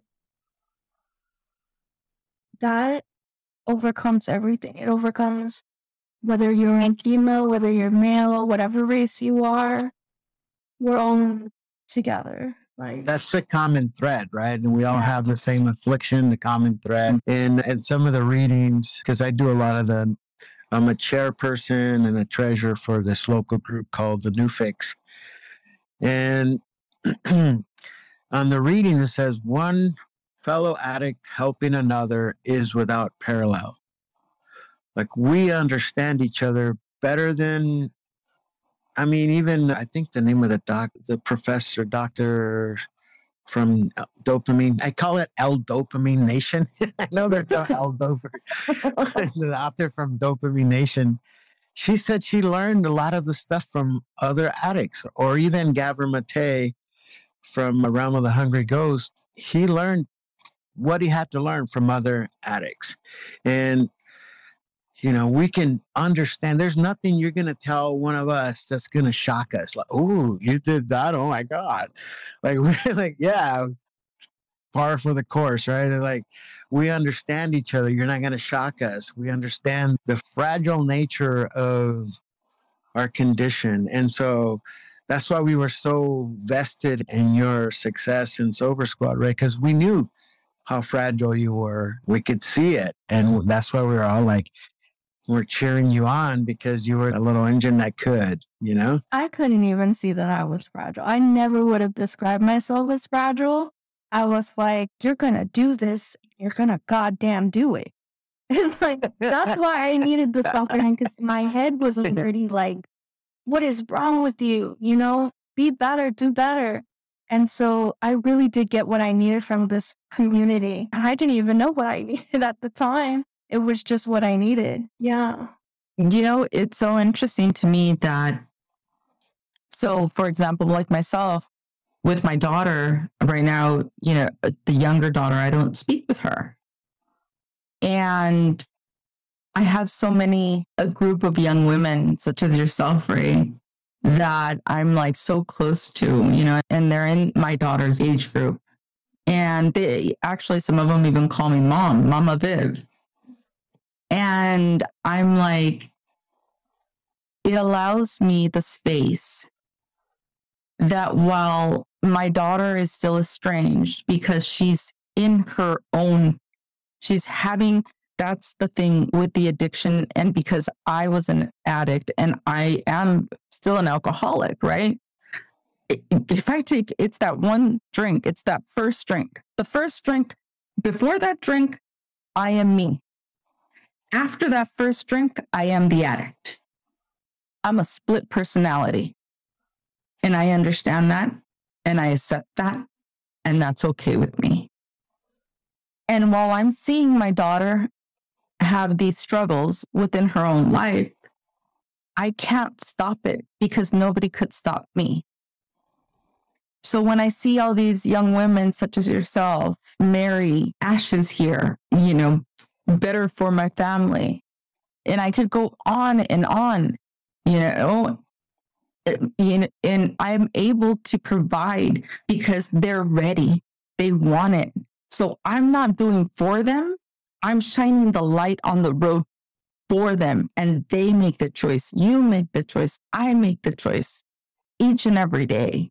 And that's my way of when my daughter, this is one of the things that we talked about, Ray, that like Raulito and I would have talked, and he goes, you're so strong, Viv.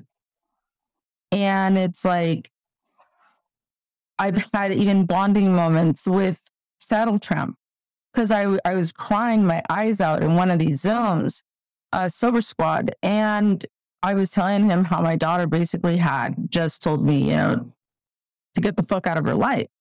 She just didn't want to be told what to do. And I was crying because I felt so vulnerable. And he was like, I went through that with my own daughter, and he understood, and he made it a place of peace for me. And that was connection.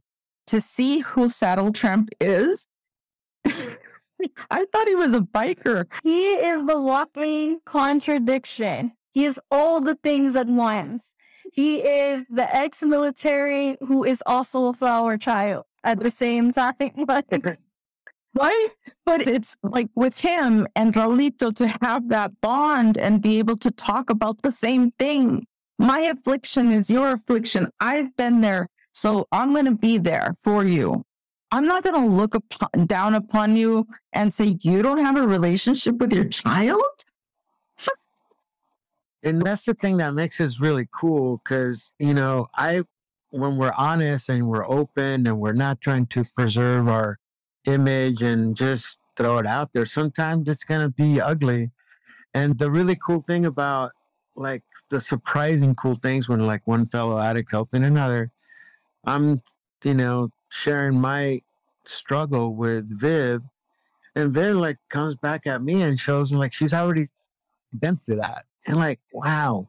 And that's the feeling of like, okay, I'm not alone. I'm not the first one to have done this, And even my sister, she's gone through. And like, I didn't even notice because I was so stuck in self. So sometimes like, I don't realize that, by opening up, by sharing and allowing myself that space to have other people say, hey, I've been through that. This is what it looks like. And that was really powerful for me then when you shared that about your daughter. Because it made me, a lot of times for me, there's like a boomerang effect. I see it go through, and then afterwards, however many days or months go by, it comes around and it hits me on the head. Pow. Right. And I'm like, I know. And right now, dealing with my son and him going back out after I was so proud of having the same clean date, like I have to, even now, it's more critical that I stay the course, as I always say, stay the course because good things are on the way. And just trust the process. Just live in faith rather than fear. But well, not only that, because I do believe in that. To walk in fear is I heard it another way and it really stuck with me. To walk in fear and be in fear is like prayers to the devil. Fear is a negative connotation. Fear is a negative expectation. So if I can expect the worst, I can expect the best. So whenever my daughter decides to come back, whenever my daughter decides to be in my life, I'm going to be sober. I'm going to be strong. She's going to have these podcasts. These are legacies, life-changing, So that's what this is all about. And this is one of the biggest things. Ray is my daughter. You are my brother. I see my family in each and every one, and it doesn't matter anymore. Now we're all colorblind, Now we're just people. And that's the beautiful thing. When we can just see people, the reason we're doing this podcast is because we would like to break down the barriers of the walls that could come into these zones, to come into sobriety. So even if you're sober curious, I don't know if I have a problem. I'm confused by this. All right, be confused with us. Figure it out for yourself. You don't know what it looks like on this side. I didn't. And there's so many more of us that are in that confusion because of the way either culturally, the family environment. And it's a word that is really true, cognitive dissonance. And cognitive dissonance can come into play that I could easily have been Muslim had I been born somewhere else. I could easily have been, Buddhist had I been born somewhere else. So the cognitive dissonance that comes in here is that there is no color. There is no borders. There is no boundaries. So wherever you're at on the journey, come in, join the Zooms, up your game. We're just people. And we were also talking about this in Raulito, not one size fits all. You got to go to multiple ones. That's the beauty of the fellowship, really, right there. The beauty of the fellowship is that common bond that unites us all. And like, I don't have like Shaft is a professor. You know, he lives way far away, but we have this common bond that we're both going to help somebody out. Our common bond is that we both have the affliction and we're both willing to try and be of service to help the fellow alcoholic who still suffers. And that's the beauty of the fellowship, really. Absolutely. Absolutely. I just wanted to throw out a little bit of stats out there for anybody that's listening, and alcohol involved related that basically are involved. So these are the stats with alcohol related incidents. For motor vehicle incidents, it's 35%. For domestic violence, it's 55%. For assault, it's 80%. This is just alcohol. So I think that one of the questions that I really want to ask, I'm going to put Ray on the spot. Ray, if you were to be able to talk to someone exactly like you that isn't even on the app, or even is on the app and feels shy and feels exactly where you were in that moment, what would you give them as advice? What would be your advice? Just to be open, just to try. You know, nothing is forever, nothing is final. You can go in and you decide, well, this is not for me. This is not the way I'm going to get sober. It is a very personal experience. So there's a million different ways to go about it. You know, just try it on. Try what works for you, what you're comfortable with, what you're not comfortable with. I mean, I've done so many things. I've taken up so many different hobbies, you know, that people said would help. And now I fold origami stars, which is really weird, you know? But that's not for everybody. But that helps me that's what's meditative for me. It gives me something repetitive to do that's easy to focus on. But I didn't get there right away. I had to I had to fail a bunch of times. I had to have that whole year of trying to be an occasional drinker, of trying to moderate before I could get any real time. And I never thought that I would. Just keep trying to stay open. Show up to zones. Get connected. It makes it so much easier. It was brutal. I was alone for like 10 months doing it by myself. And I was miserable. I was so miserable. I think, honestly, if Raulito could have come through the phone, he would have just grabbed me, right? You know, the whole concept, I think, was the connection is the opposite of addiction. There was a study on a rat that the rat in a controlled environment had two options: to have the water with no cocaine and the cocaine-filled water bottle. And the rat by itself would always choose the cocaine water until it died of heart failure. And given in an environment where a rat had two options and had community, the rat would not always pick the cocaine water. It would select the water because it had a sense of community, which is where the whole concept of connection is the opposite of addiction.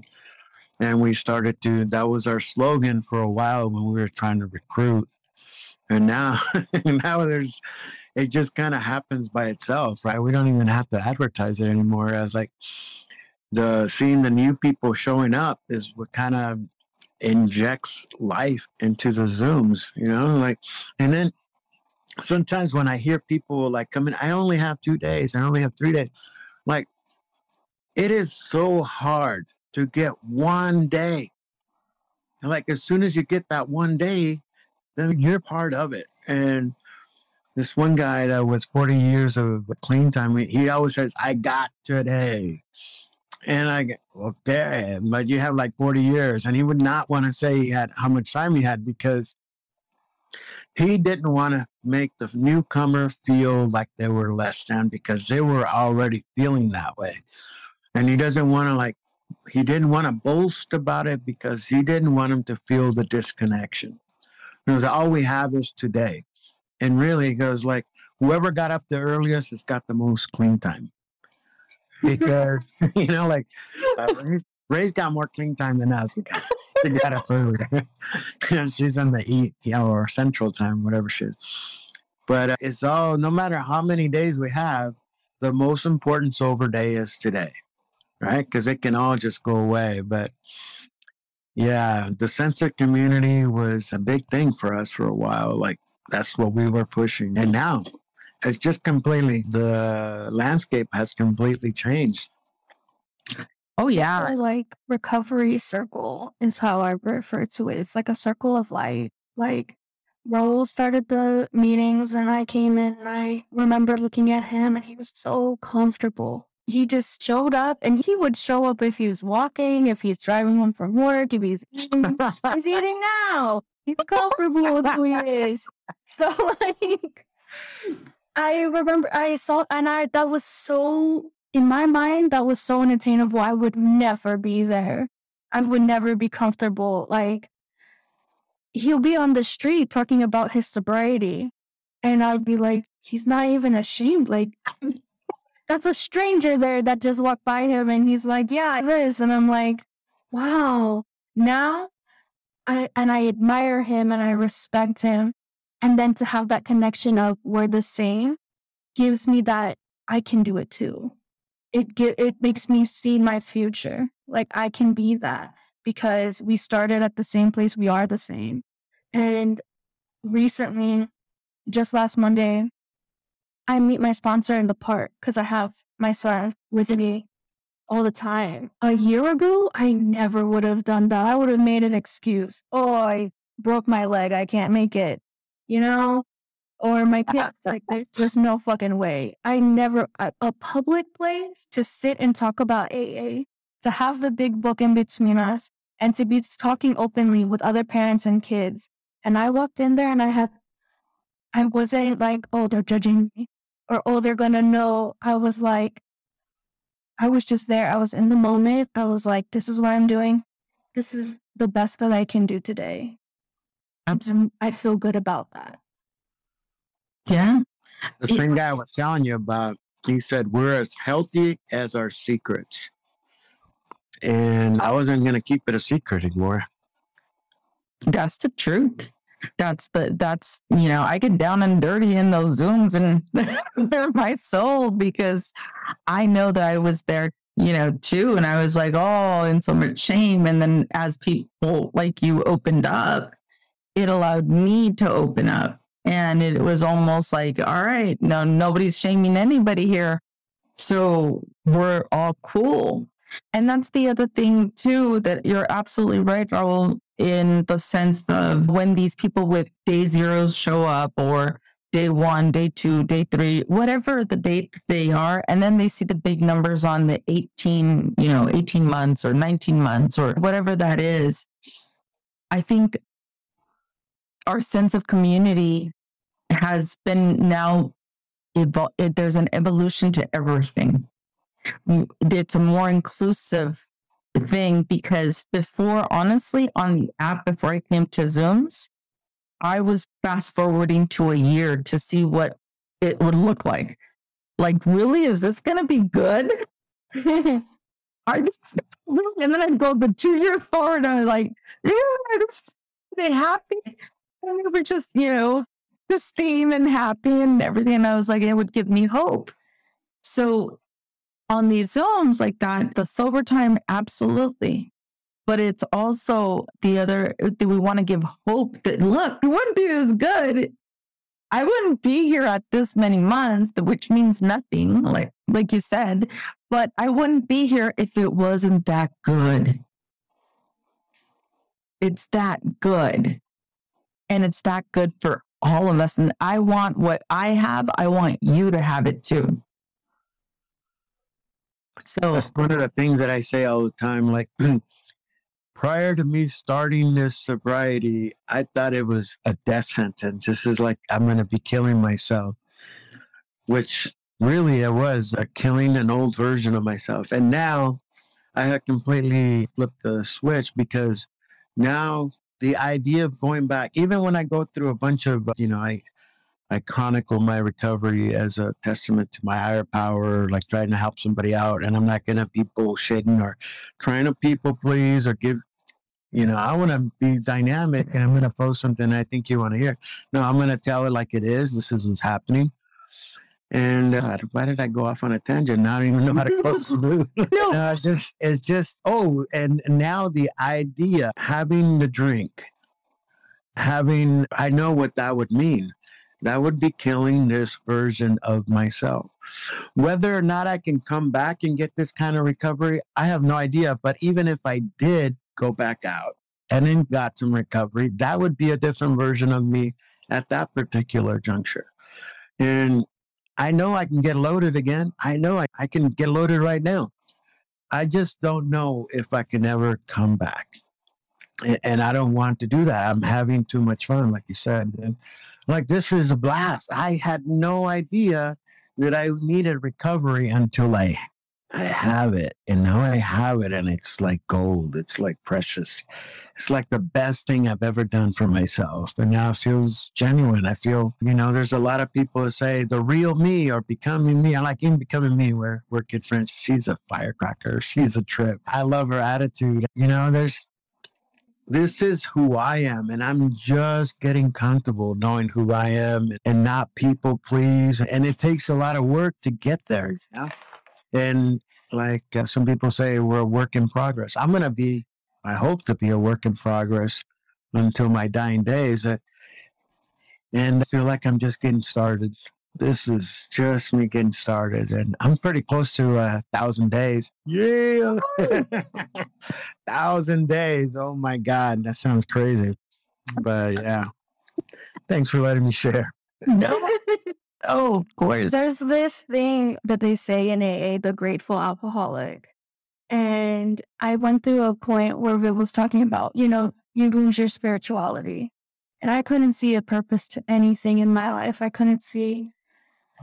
I just couldn't make sense of all of the pain, and I didn't have a purpose. I could not find my purpose.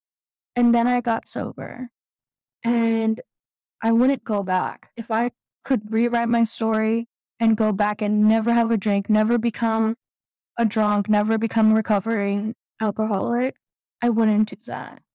My life is so full. I am connected to these amazing, inspiring people, like all over the world.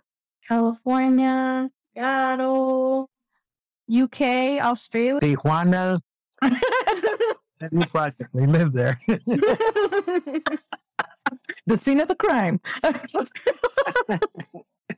my God.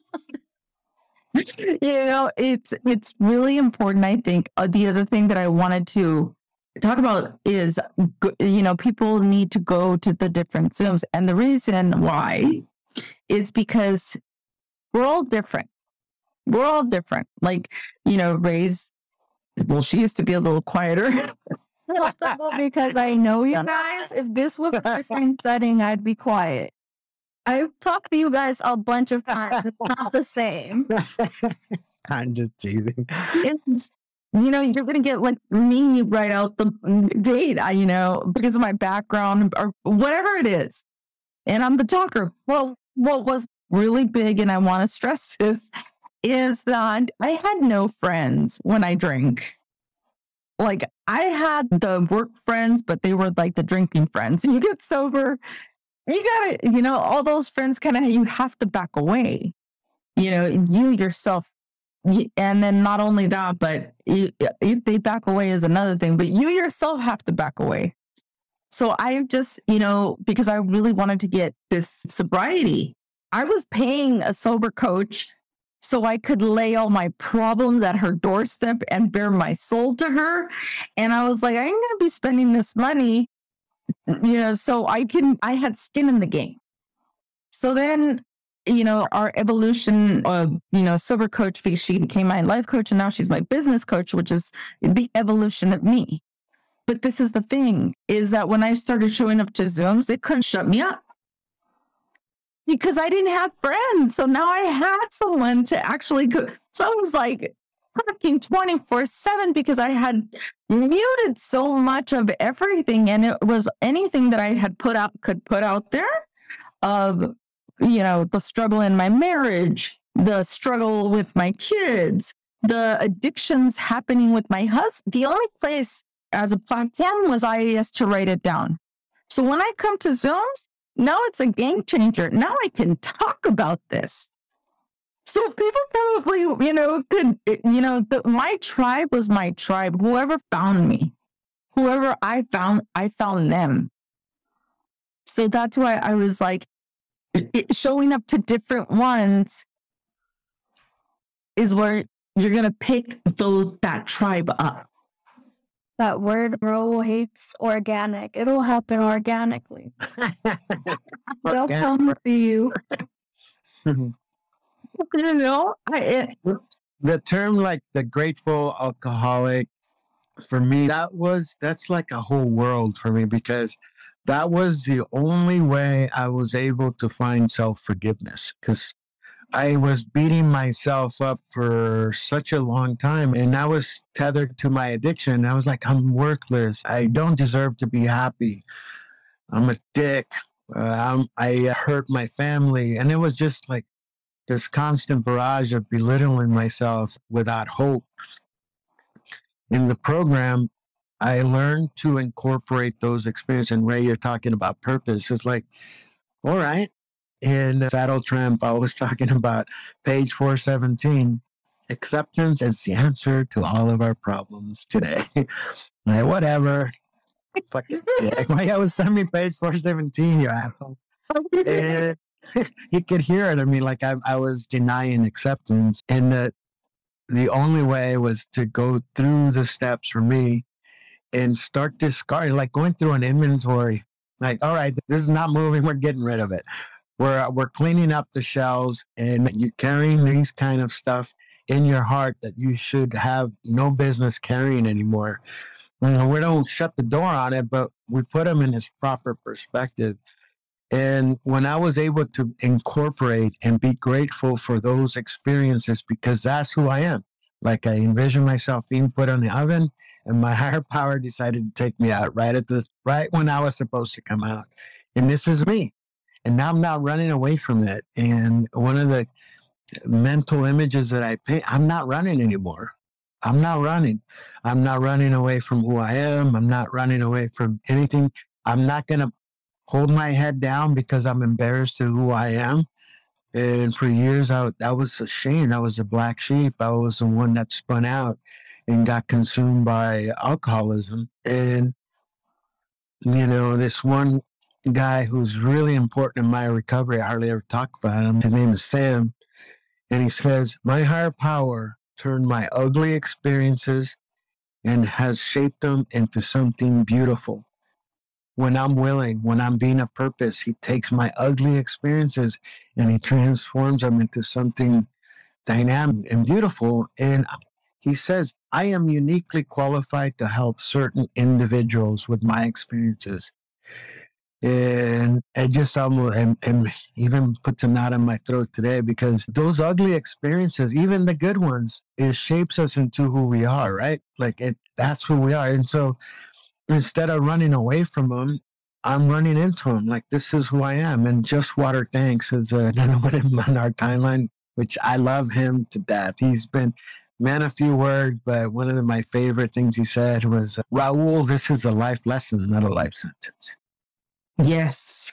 And the wisdom, we can turn it into wisdom, or we can let it define us, like Viv just said about the fear or faith. I think it takes more energy to live in fear than it does to live in faith or to be hopeful. And so I started to just take all the food, all the ingredients that people were giving me, and I started feeding my soul again. And I said, I want to get my whole life back, not just a little bit of it. My soul, my pride, my sense of self-worth. And man, my trajectory has completely changed. And, in such a short period of time, my trajectory has gone from pointing straight down to pointing straight up, and the possibilities are endless. And I am the grateful alcoholic. Right. And I love being that. I'm learning to love myself today. And it's still a process. I'm in the middle of it. Yay. Yay. There's this also to piggyback on that. There's something that Julie has one interpretation, Joy Mountain Mama, that she says, a life so full. There's her motto. I can't remember exactly how it goes, but it says, a life so full. You don't want to run away from it. You don't want to run away from it. And on that same token, I'm like, you create a life so full that you never have to mute again. And that's exactly what we're doing, is finding purpose, power in our purpose. And the way that we do that is with the community and coming into each Zoom and bearing our great face, finding our voice. Yeah. Finding our inner voice. Yeah. Is there anything else that you both would love to add to this podcast for anybody that's out there listening, either if they've joined the app or they have not joined the app? What would you say to them to encourage them? Who goes first? Ray, me or you? Huh?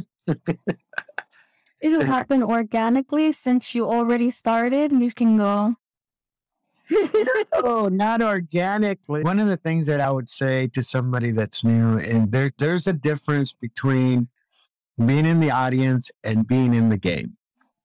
And for a long time, I was in the audience. And I started to get in the game. And Viv, you kind of been talking about it indirectly. It's like when the student is ready, the teacher will appear. And if you're not ready, you're not ready. But there is a difference between being in the audience and being in the game. And the way I started to get into the game was becoming a service, trying to be a service, even if it's just making the coffee, bringing cookies, just getting involved and being part of, instead of, sitting on the sidelines thinking that somebody was just going to make it easy for me. And I'm just going to, oh, thank you. That's what I was missing. Now I just flipped the switch and I don't require any work to get better. No, you got to be willing to put in the work. And if, you don't put it, what is it? If you do what you've always done, you'll always get what you've always got. And I wanted to change the narrative. And the only way we can change the narrative is if we start doing something different than we have always done. And one of the things that I love at this person's analogy of once we become engulfed by the affliction, it's a trap that can't be released without the help of others. We can't release this trap alone. We need somebody to help spring this trap loose, or, so we can get out from underneath it instead of being underneath it. And when we're underneath it, we're struggling. But, if we're managing it, and with the help of other people, we can at least control it. I was going to say in the reading, it says that we can never be clean of it, but we can arrest it. And I like my life a lot better when I have, at least some sort of a semblance of control over my addiction instead of being underneath it or in the throes of it.